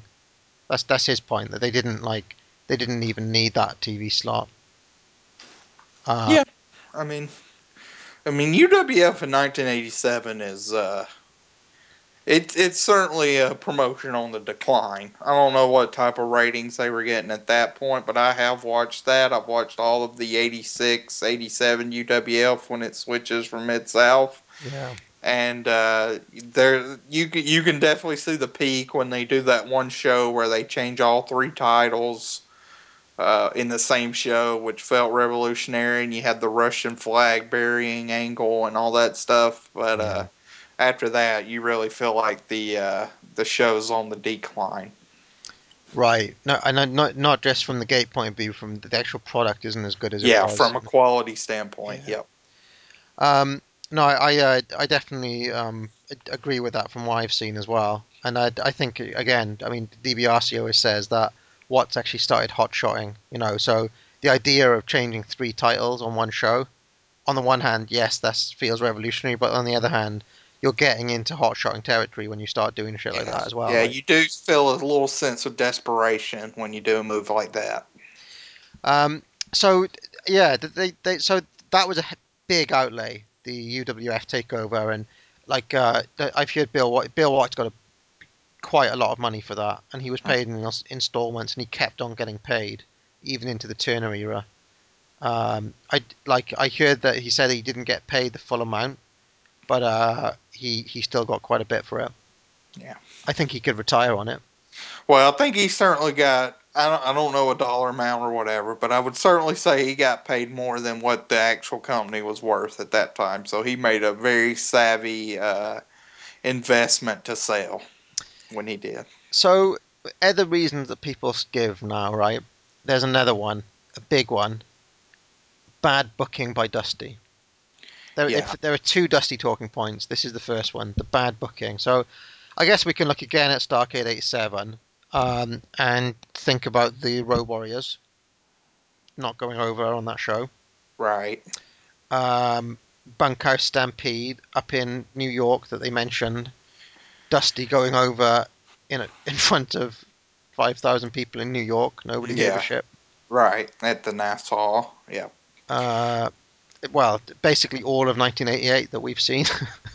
Yeah, I mean, I think that certainly didn't help that you had a company that I think by 1988 you can see Dusty's ideas and freshness are just they're hashed out. Yeah, They've been recycled. They a new jolt of adrenaline needed to be inserted into the company from a booking standpoint. yeah, It really feels like everything. I mean, when probably your most adventurous booking idea is Sting going 45 minutes with Flair and a draw, and Ron Garvin turning heel and running away with a briefcase full of cash. That's probably the two most advantageous or revolutionary booking things. I mean, because even like Luger being elevated, that's good, but they never pulled the trigger. So I mean, how is that even different from like Barry Windham in 1987? no, I mean, you know. the big talking point here for me, Chad, that nobody really, well, I haven't seen it discussed enough, and we didn't really talk about it enough on our shows, Chad. Um, Given how much I absolutely hate the guy shortly after this point, is that they made a big deal of the fact that they had to, in desperation, switch from Magnum TA after the injury to To Nikita. Nikita, yeah. Right now, I think that Dusty absolutely buried Nikita in the booking. Like, he was over like Rover, as they say, in the first part of that like when he just turned face, and like within like 6 months, he's like TV champ on the bottom of the car, not doing a lot. It's like he.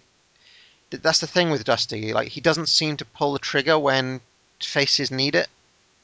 Like I think that's the big difference between like Dusty as a booker and say Patterson as a booking team is that Vince knew when to put the babyface over and give the big blow off that the fans wanted. Dusty never seems to give it. He never seems to, like, you always get this sense that guys are fizzling. You know, he did it with Nikita then. He did it with Luger in '88, and then he Hmm. does it with Sting in '89. Right. Would, Yeah. would you agree with that? I would agree with that.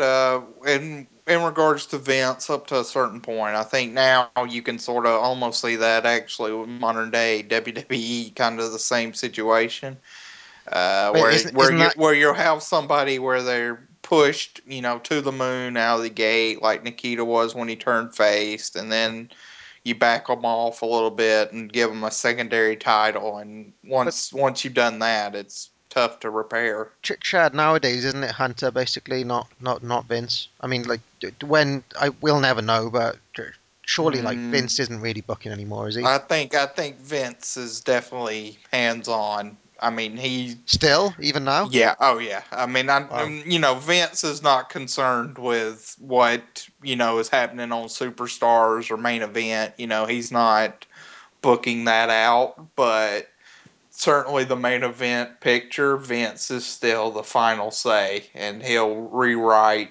Raws. I mean, there's Raws that are rewritten the day of because Vince saw something he didn't like. right.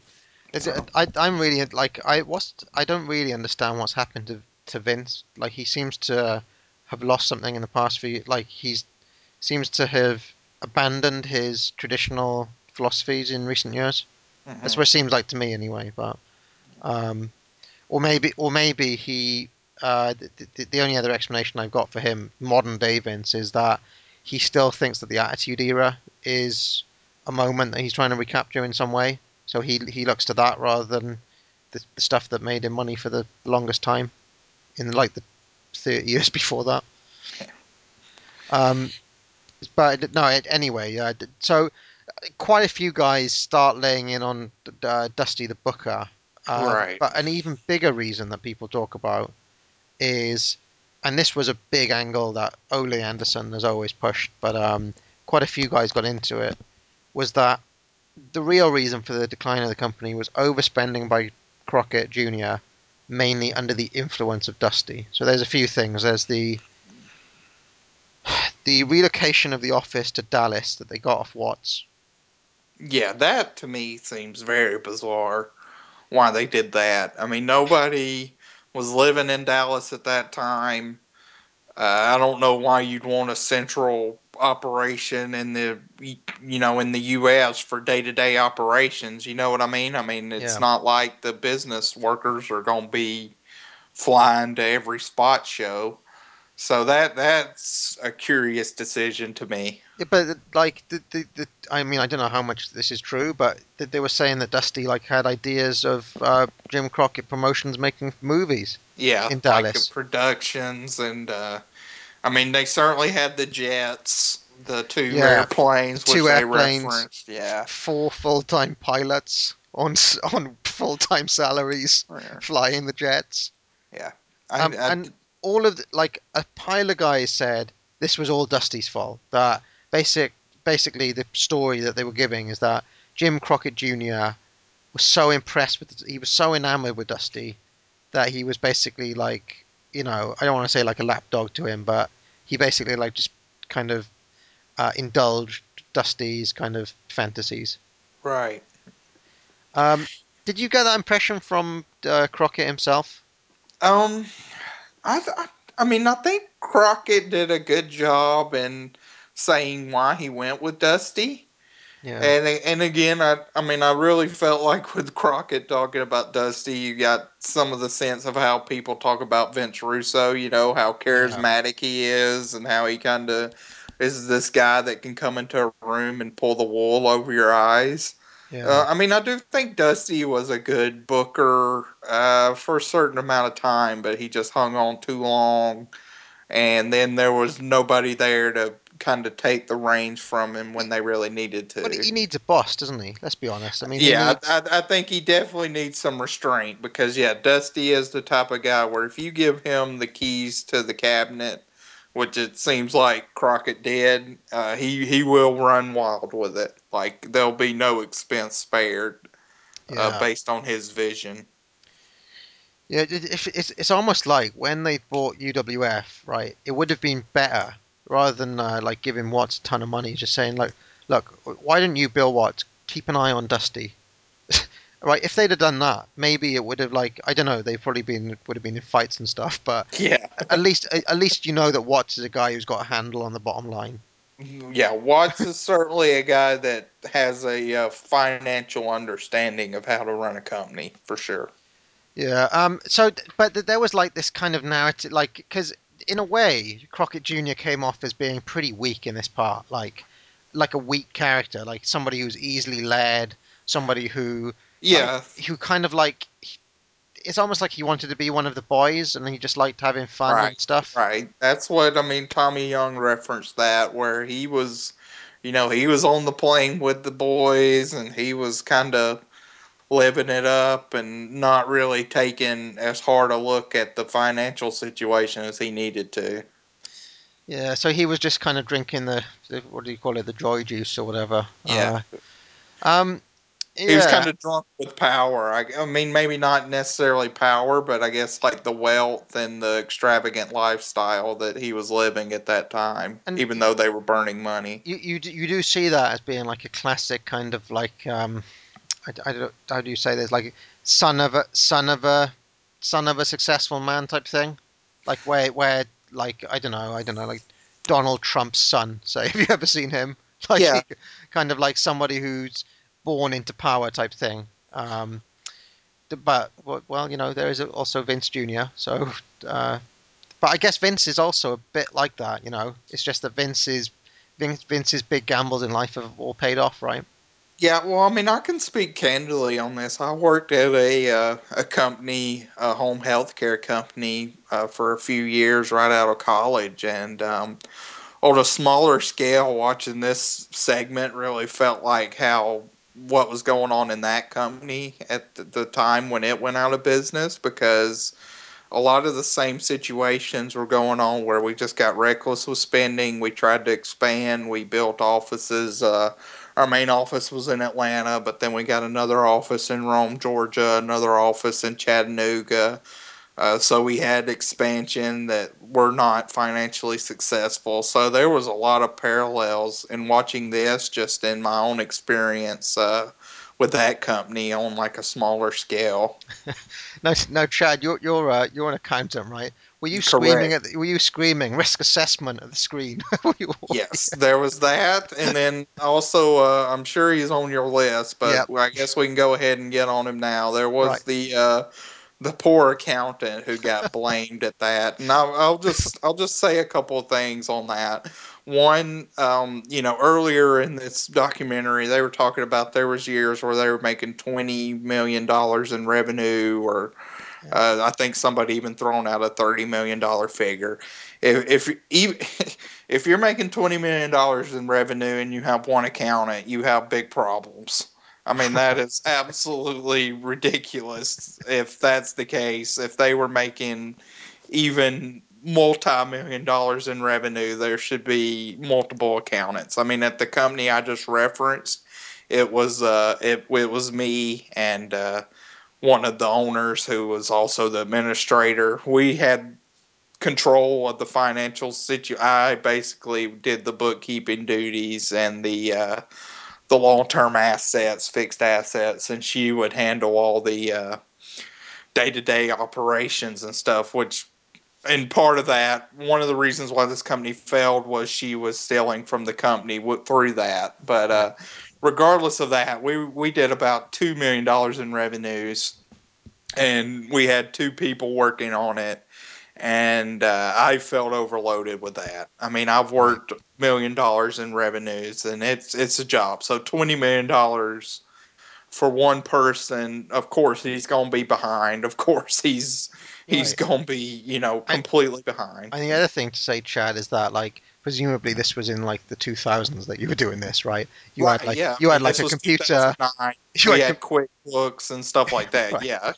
It's, If he actually has like a hard, I mean, he would have had a hard copy ledger book, had to have made like all these deposit slips and stuff like that through a hard copy. yeah, It's insane. So, especially a company like a wrestling company where you do have a lot of employees, just the payroll function would have been a pretty big job with all these employees working all these spot shows for an agreed upon amount. pretty high Then you have, turnover of staff, yeah, the one-off jobbers and all this sort of stuff.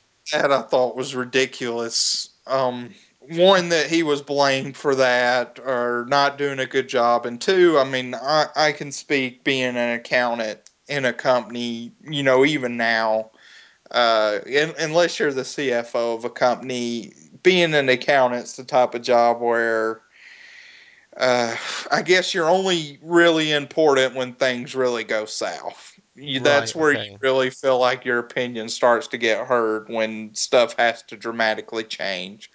So, I mean, we're not privy to the board meetings or nothing like that happened in this company, Right. but there was talk that like he did. I know I can't remember who said it, but somebody said he was spoke up and he was ignored, and I certainly felt relatable to that from Yeah. Well, personal experience. I mean, I know our buddy Shu mentioned. I haven't actually managed to listen to it yet, but I know Meltzer mentioned that this accountant was completely exonerated by this documentary, and it was because Jim Crockett spoke up and defended him. I can't remember what's the name of this accountant. Can you remember? His name is His last name was Johnson. I Johnson. can't. Yeah, Yeah, I yeah, know David actually says his name, but I can't. yeah. It's something Johnson. This accountant, but he is like absolutely buried by a ton of guys on this. Like pointing like this one old guy with like an abacus and a candle. Yeah. That's the kind of image that we get of him here, completely overwhelmed, hasn't got a clue what's going in and out. And Crockett Jr., Jim Crockett says, basically, no, he had a handle on it. He knew what the figures were. He kept on telling me, and I ignored him.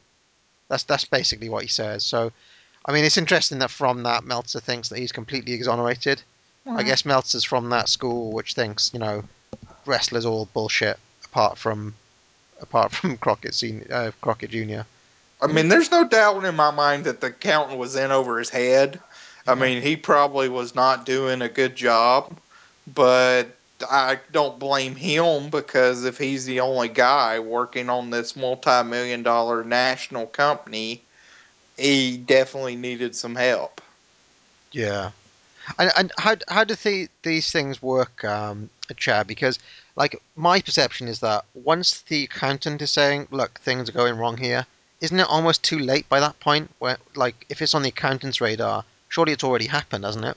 To an extent. Yeah, yeah. I mean, most of your accounting work, unless you consult with the accountant for financial decisions, most of your accounting work is on the back end where a transaction or this spending has taken place. So you owe the debt, and if there's red flags coming up where you're out of balance and you're losing money on your income statement, Yeah. yeah, once you bring that to the attention, if it's as grossly bad as it was here, which they were talking about millions of dollars, they lost money in 1987. I can't remember if it was 87 or 80. I think it was 87. They said they lost $3 million. Like they made 20 million in Yeah. revenue, but they spent 23. Yeah. Something like that, you have a significant problems on your hands. Now, I mean, the accountant, it's not clear and it's too financially technical for a documentary like this. I mean, it's not clear whether the accountant figured that out at year end, which is not good if he did. I mean, Hmm. you should know generally at least month end if you do a month end closeout. Uh, so that wasn't clear on this documentary, but yeah, once he says like we're $3 million in the hole, you have to do something very dramatic. Usually involve cutting spending But at a radical rate to recover any of that. Chad, can you really blame the accountant? Like common sense says, right? If you fly a bloody private jet from Charlotte to Richmond when you could drive it, and they were saying they'd make plane journeys even for like stuff within the traditional territory, right? They'd Yeah. fly from like Greensboro to like a, a local arena that they Well, even Charlotte to Atlanta. I mean, that Charlotte to probably Atlanta, should. right? Yeah, I mean that should be a drive. That should not be a private plane. So I mean, at this point, Vince now, with all his success with Hogan, was still using commercial jets. Yeah. So and would the guys pay that for those themselves? I get the wrestlers themselves, or Yeah, was Vince I covering mean, that? some guys would have travel paid like your Hogan's, but yeah, most of the wrestlers that was their out of pocket expenses. Or well, no, I don't know if it's jets. I'm not sure if you flew if that was an out of pocket expense. That's always kind of a gray area. Yeah. Well, I know. But I know old technical Ted got his first class ticket on yeah, the well, house. I mean, I know certainly car rentals was out of your own pocket. Right. So if Yeah. Crockett was paying for their plane rides for like a Charlotte to Atlanta drive, that should have been, guys, y'all have to rent a car and it's out of Yeah. your own expense. I But mean, like, that's just the way of the if road. you're a wrestler at this time, you would have been laughing, like, because Oh like, yeah, if you're a wrestler, I mean, some of these guys, like, I mean, somebody like a Paul Jones. I mean, imagine and he was still kind of hanging around a little bit here. He's somebody that was wrestled in the '60s and '70s. You know, he drove up and down yeah, all the back roads and everything. Now, all of a sudden, if he's flying just to manage his stable or run around with Jimmy Valiant, like yeah. it's got to I know be the you can best. imagine them there with some glass of champagne. Oh, this is nice. Yeah. You're not going to turn it down, are you? I mean, No. Oh, nobody yeah. is. I certainly blame. in any company, I never blame the employee for taking a perk that's presented, even if it's not, even if you technically know it's probably not the financial Yeah. most feasible one. And they didn't get into it, but Flair himself was bankrolling a shitload of this stuff as well. Oh yeah, oh yeah. So yeah, there's that too. um, so so we can't blame the accountant then. But I do think that he is a kind of symptom or a symbol of a mistake that Crockett did make, which he does mention himself, which is that he didn't expand his business operation. Operations, yeah. Yeah. I mean, I guess is there any more that you have besides, I guess, Crockett himself? There's a To, couple of old secretaries in that accountant. yeah. So I mean, to me, after the accountant got raked through the coals, we had Dusty, and then they finally sort of ended it where a couple blamed Crockett himself. Yeah. And I think after watching, because one thing with this documentary, we had no mention of any fraud.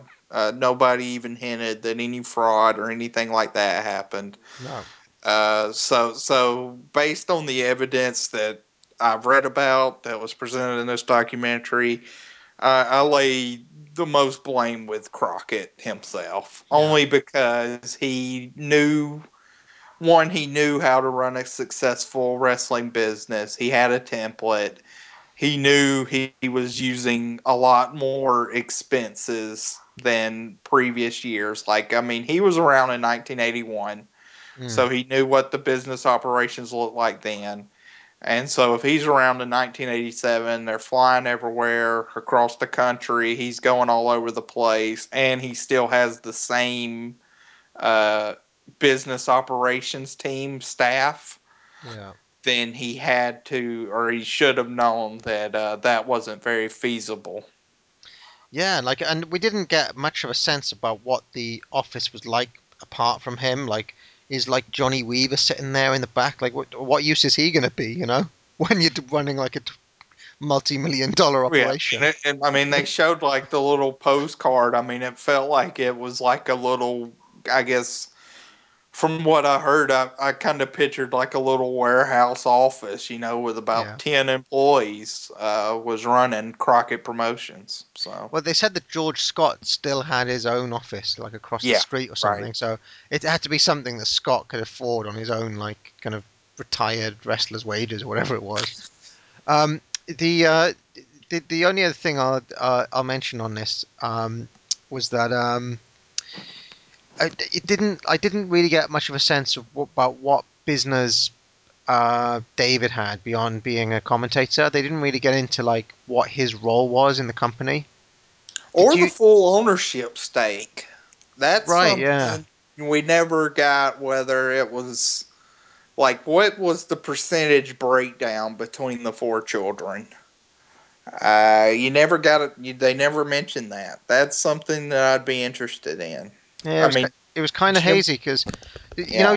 when David was talking, he kind of took credit for quite big things. Like it was almost like he gave the $1 million to Vince, for example, or it was almost like he sold the company type thing when he was talking about it. So that was like I couldn't make tell if David was weirdly kind of putting himself over in some way, or whether like he was a major player. It was hard to tell. Um, Yeah, but David also blames Dusty, oh, and massively, yeah, yeah, yeah, he says that Dusty knew what he was doing. So that kind of to me gave kind of a sense of Dusty was spending all, I guess, like my brother's money, and my brother wouldn't stop. It kind of felt like yeah. that. Like I felt powerless to do anything because he just kept believing It, Dusty. but like I remember reading like through the Meltzer stuff that David was like consistently a guy who was a guy like putting stuff on the brakes during the deal. Because you remember Hmm. like that it's not like they started talking to Turner in November '88. They started talking to Turner like seemingly like months and months beforehand. Yeah, Uh, yeah. the Meltzer reports start, and I know David is a constant thorn in the side of that deal. So. I don't know, but I don't know whether that's just because he's got the ear of Jim Crockett or because he actually has a vital stake in some way. It was I hard to would tell. guess he at least had a minority stake in the company. I'd be very surprised if he didn't. Yeah, the only other stuff I'd like to mention, Chad, on the documentary itself is there's a couple of cool little things here that we haven't mentioned, like a one bit George South, who was like a jobber, I guess. We see his payslip. Did you see that? Yes, yeah, he I, kept his. Yeah, that was something that also happened at the company I worked for, where we that's pretty much the most like tip off you can give to your employees that things are really not going bad when you either skip when payroll doesn't hit, because right, yeah. that's when you're in very very deep water. Yeah, I mean, shit. What even happens when you're an employee and your boss and your employers can't pay you? I can't even imagine what. It's Yeah, I mean it's really a powerless situation. I know in that company we the the kind of the bleak, I guess the black Saturday weekend when that happened, we knew we were not going to make payroll, and our owner ended up having to relinquish thousands of dollars from his personal savings account just to make payroll. Shit. And then immediately we knew we were in severe trouble. So that Monday, he essentially had to lay off more than half the staff just to keep going. We ended up closing about 4 months after that, but that was definitely where we all saw the writing on the wall. And here they talk about like the Crockett's running around town, maxing out their credit cards just to. Yeah, I mean that's the similar situation. So yeah, like I said, a lot of the very last 30 minutes hit really close to home for me, because that was a situation where I was. I mean, this happened in 2011. I was fortunate enough to where I was only unemployed for 2 months, and this was when unemployment was around 10% Oh, in Atlanta. So I was fortunate that I was only unemployed for about 2 months, but it really it's tough if you own a company to see the ramifications that it'll cause other people. I mean, just yeah. in our company, there was about 30 people affected by this. So Now, do you like?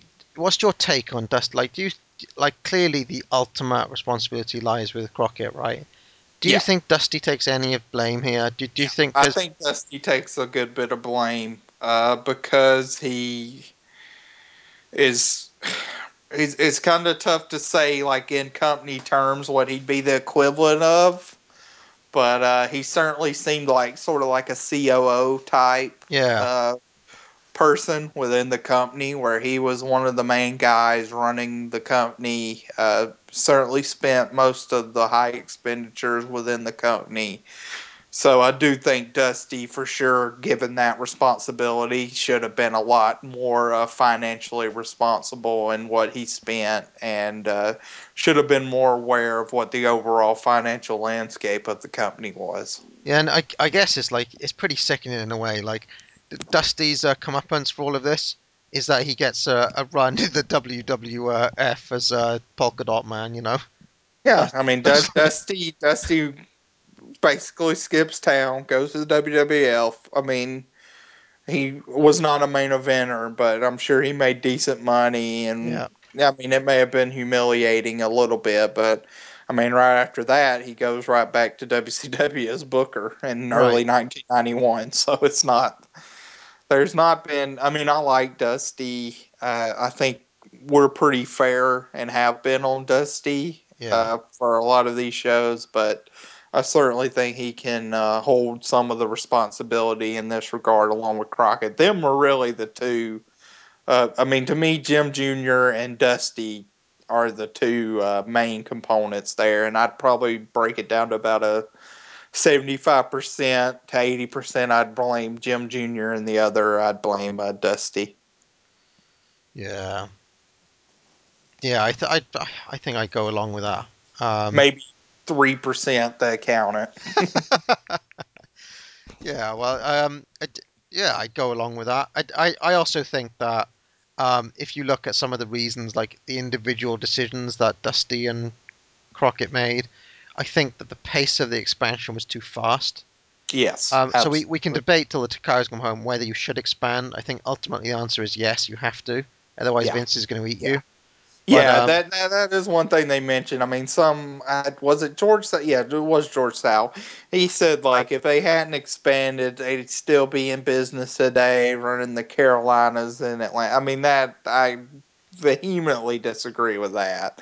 That is way too short term. I think Vince would have certainly purged the top talent yeah, from them if they hadn't and never expanded. So Flair would have been gone. I mean, he had the expenses to purge the top talent. Then you end up with people like George South on top of your cards, and yeah, that's yeah, yeah, not going to be something that would sustain what I mean. 25 years it's been since they went out. yeah. I mean, I get like I got the sense with the documentary that they were kind of hinting at. I got like the impression that maybe Elliot himself, they were kind of hinting at that maybe like the glory days was like back in the mid-Atlantic time a Right. little bit, so that like if it had only stayed that, they could have they could have kept on going. But I agree with you, Chad, that it's only a matter of time before, like, well, I mean, even then, Vince got the Brainbusters, right? Yeah. He Yeah. got I mean, Dusty went there in '89, Flair went there in '91. Luger went there in '93, '92 even. So it's not like it's not like it didn't happen anyway. Do you know what I mean? yeah, he could have plucked for sure, even if they had never started expanding in 85, 86. He would have for sure plucked the top talent whenever their contract was up. There's not a doubt in my mind. Yeah, no, I agree that they had to expand and make a kind of distinct identity for themselves. I mean, we can talk a hell of a lot more when Bischoff comes into the picture, Chad, because I've got a lot of like I get a bit upset of Bischoff's 93, 94, 95 type of period Yeah. about what he does to the company during that time. But I do think that they to survive they had to go beyond the Carolinas Hmm. basically, and if it just stayed Georgia and the Carolinas, say, they need more. But they could. I tell you what, they could have done though, Chad. Right? Is does expansion mean that you have to go from like the tip of New York to the tip of Portland to the San Francisco to Florida? Couldn't they have?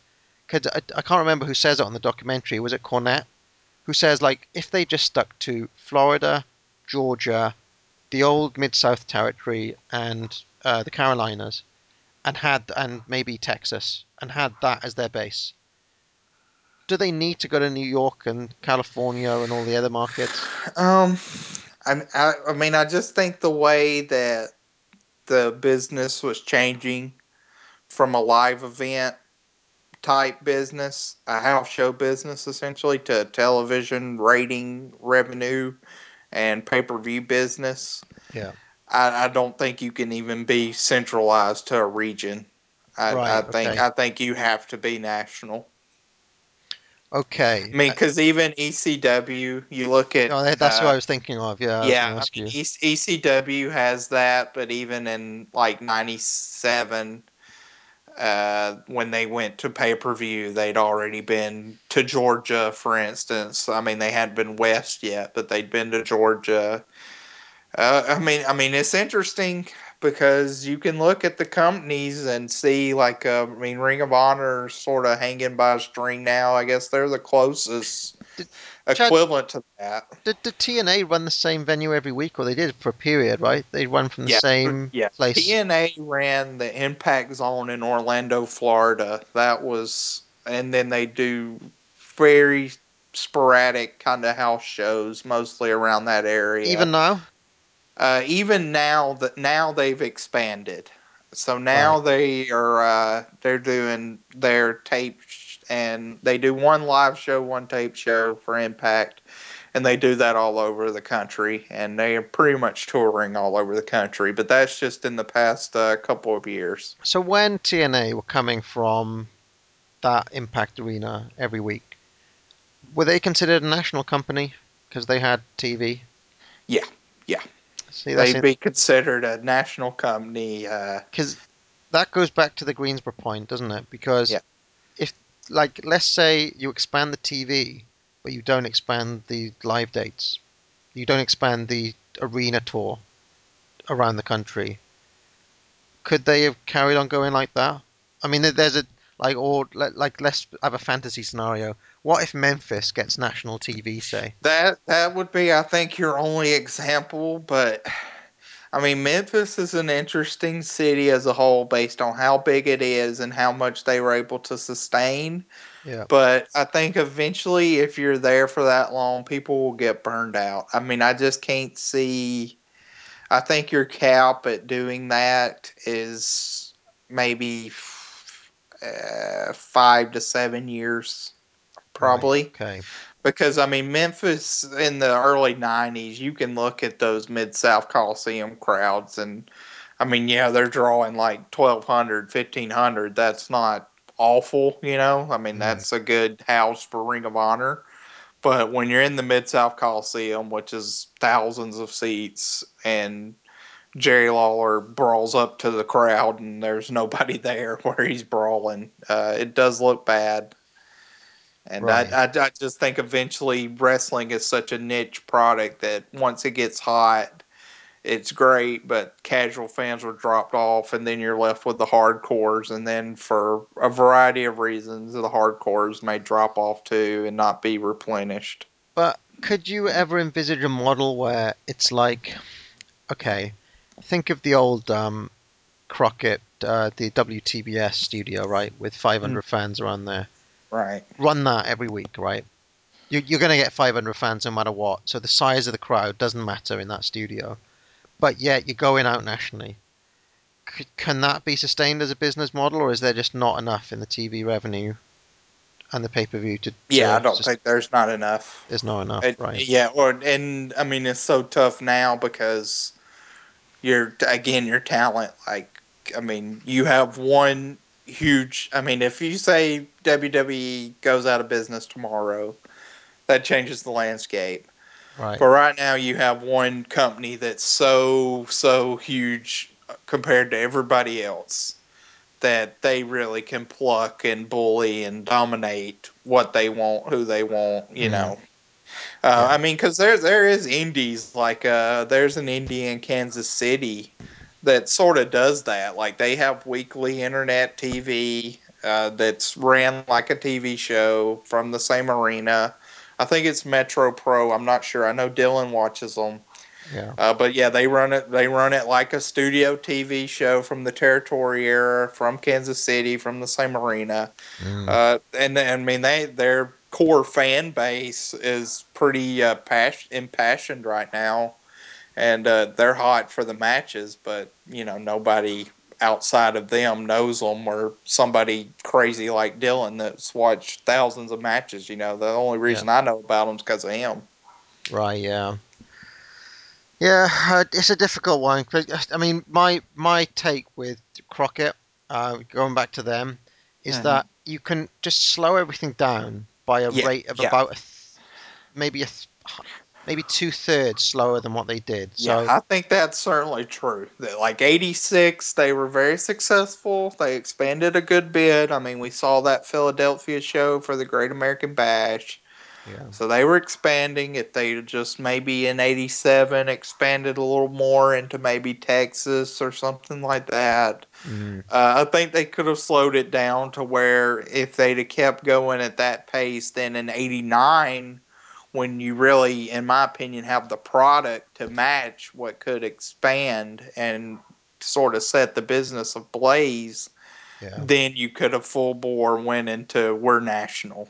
Right. If Yeah. you'd had like the Flair Funk feud or Flair Steamboat as a catalyst to your expanding fully national, that to me, like that Flair Funk Great American Bash match, that to me is a match you could have ran in Chicago Right. and Yeah. and seen what had happened. I think that'd have been the time to make that gamble. Yeah. But they basically, even though that show draws all right, Yeah, by the standards of '89.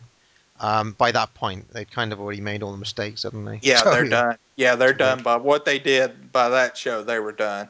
So I Yeah. think if they'd have slowed it down, But we're like in just in the shows that we've looked at, Chad. mhm, We didn't they didn't just roll into Chicago. We've seen them roll into like New York, right, New Orleans. They tried to run with right, a junkyard dog appearance. That show. hmm, You Class know, Six. Yep. they went into Fort Worth. They went into like it's kind of like throw enough shit at the wall and see what sticks type approach. And I don't really understand. I've never understood the strategy of how they book the towns, and I'll never understand why it's so scattershot. Why is it L.A. one night and Florida the next night, and Yeah. then like I've never got that. Why don't you do why don't you do 10 dates in LA and then 10 dates in Florida? I don't understand why they're flying back and forth all the time. Just Right. because they had the jet? I don't know.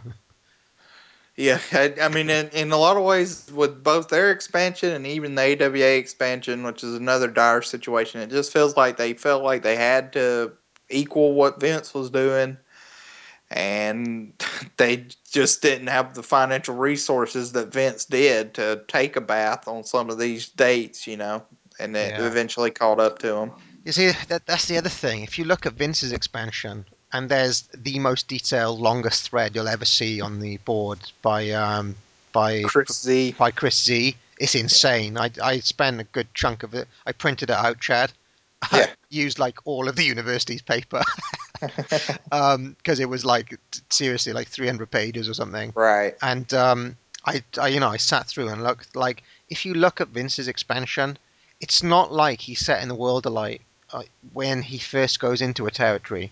Right. You're gonna get shows where it's 2,000 people going up Hmm. against 15,000 that the AWA did the previous day, but like over a 4 year period, maybe by in 4 years time maybe Vince is now hitting the 15,000, or at least Right. 10,000, which is good enough for him in that area. But the difference is that Vince could always bank on New York, right? He could Yeah. always bank on a strong home territory, and I just wonder if there's not enough people in Greensboro, in the Carolinas, or even in Georgia, Chad, to sustain an expansion like the expansion that Vince had. Yeah, Georgia, I'd say is your closest bet more than the Carolinas, but I mean it's certainly not like a New York. I mean New York's so heavily populated, so Right, but like I even mean it's interesting. Pencil, what's that state up there? Where's Well, I mean, with Vince, he had Boston, yeah, he had Philadelphia, the Spectrum, and yeah. he had Madison Square Garden. I mean, I think those three, and then you had the minor like the Capitol Center and But uh, if you look at the population of that area, Chad, that's probably like as big as the UK or something. That's like yeah, basically having the UK as your territory. That's not a small market. That's like the size of a country. right, And there's just not that many people in that part of in the south, right? It's much more sparsely populated and over a bigger area. So yeah, it's difficult. Oh well, that was interesting. yeah. Yeah, we thought we'd go an hour on this, Chad. Yeah, I know. Uh, but I mean, I think we should know by now that if me and you are talking about anything with wrestling, we're gonna have a lot of analysis and a lot of talking points. But overall, I mean, I think the documentary was good. It certainly, as if you can't tell by us talking 2 hours, it brings up a lot of good points. I Yeah. think, especially with the closing of Crockett and the different theories that you get there. So again, I'd recommend it if you're interested at all in the era. Yeah, and the other thing I'd say is I think there's probably about 7 hours of extras that I haven't seen yet, Yeah, or that you yeah, haven't seen yet, Chad. And I bet you, I'm pretty sure, I don't know for positive, but that they've put everything that they recorded with Crockett Jr. is on disc three. So my bet is that his interview alone would be as interesting as the whole documentary. That's my without having seen it, because I'd say he is probably the highlight of the documentary itself. What he has to say. Would you agree with that? Yeah, just because he's so rare, and I thought he was very candid. Yeah. So, but it's definitely like anybody who's even got the slightest interest in this or in even wrestling history has to pick it up, I would say. Right. And it's not expensive from High Spots. No, I mean, and you do get I mean, the packaging is very professionally looking. I mean, it's not. I'm not going to be embarrassed to put it in my cabinet. I'll say that. Yeah. Oh, well, fantastic. And from here, Chad, we've got the AWA show that may or may not appear at some point. Yeah. We've been trying to put it together for the last month. What happened? Basically, we recorded a big long show. Probably was about 4 hours looking back on it, Chad.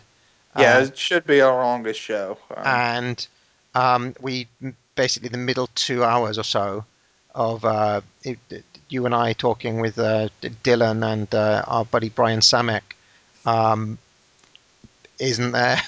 Yeah. didn't come out. So there was that, and our next show is going to be Wrestle War 90 Yeah, Wrestle War 1990 with Charles. with So Charles. Yeah, next time you hear us, it should be one of those two shows. yeah.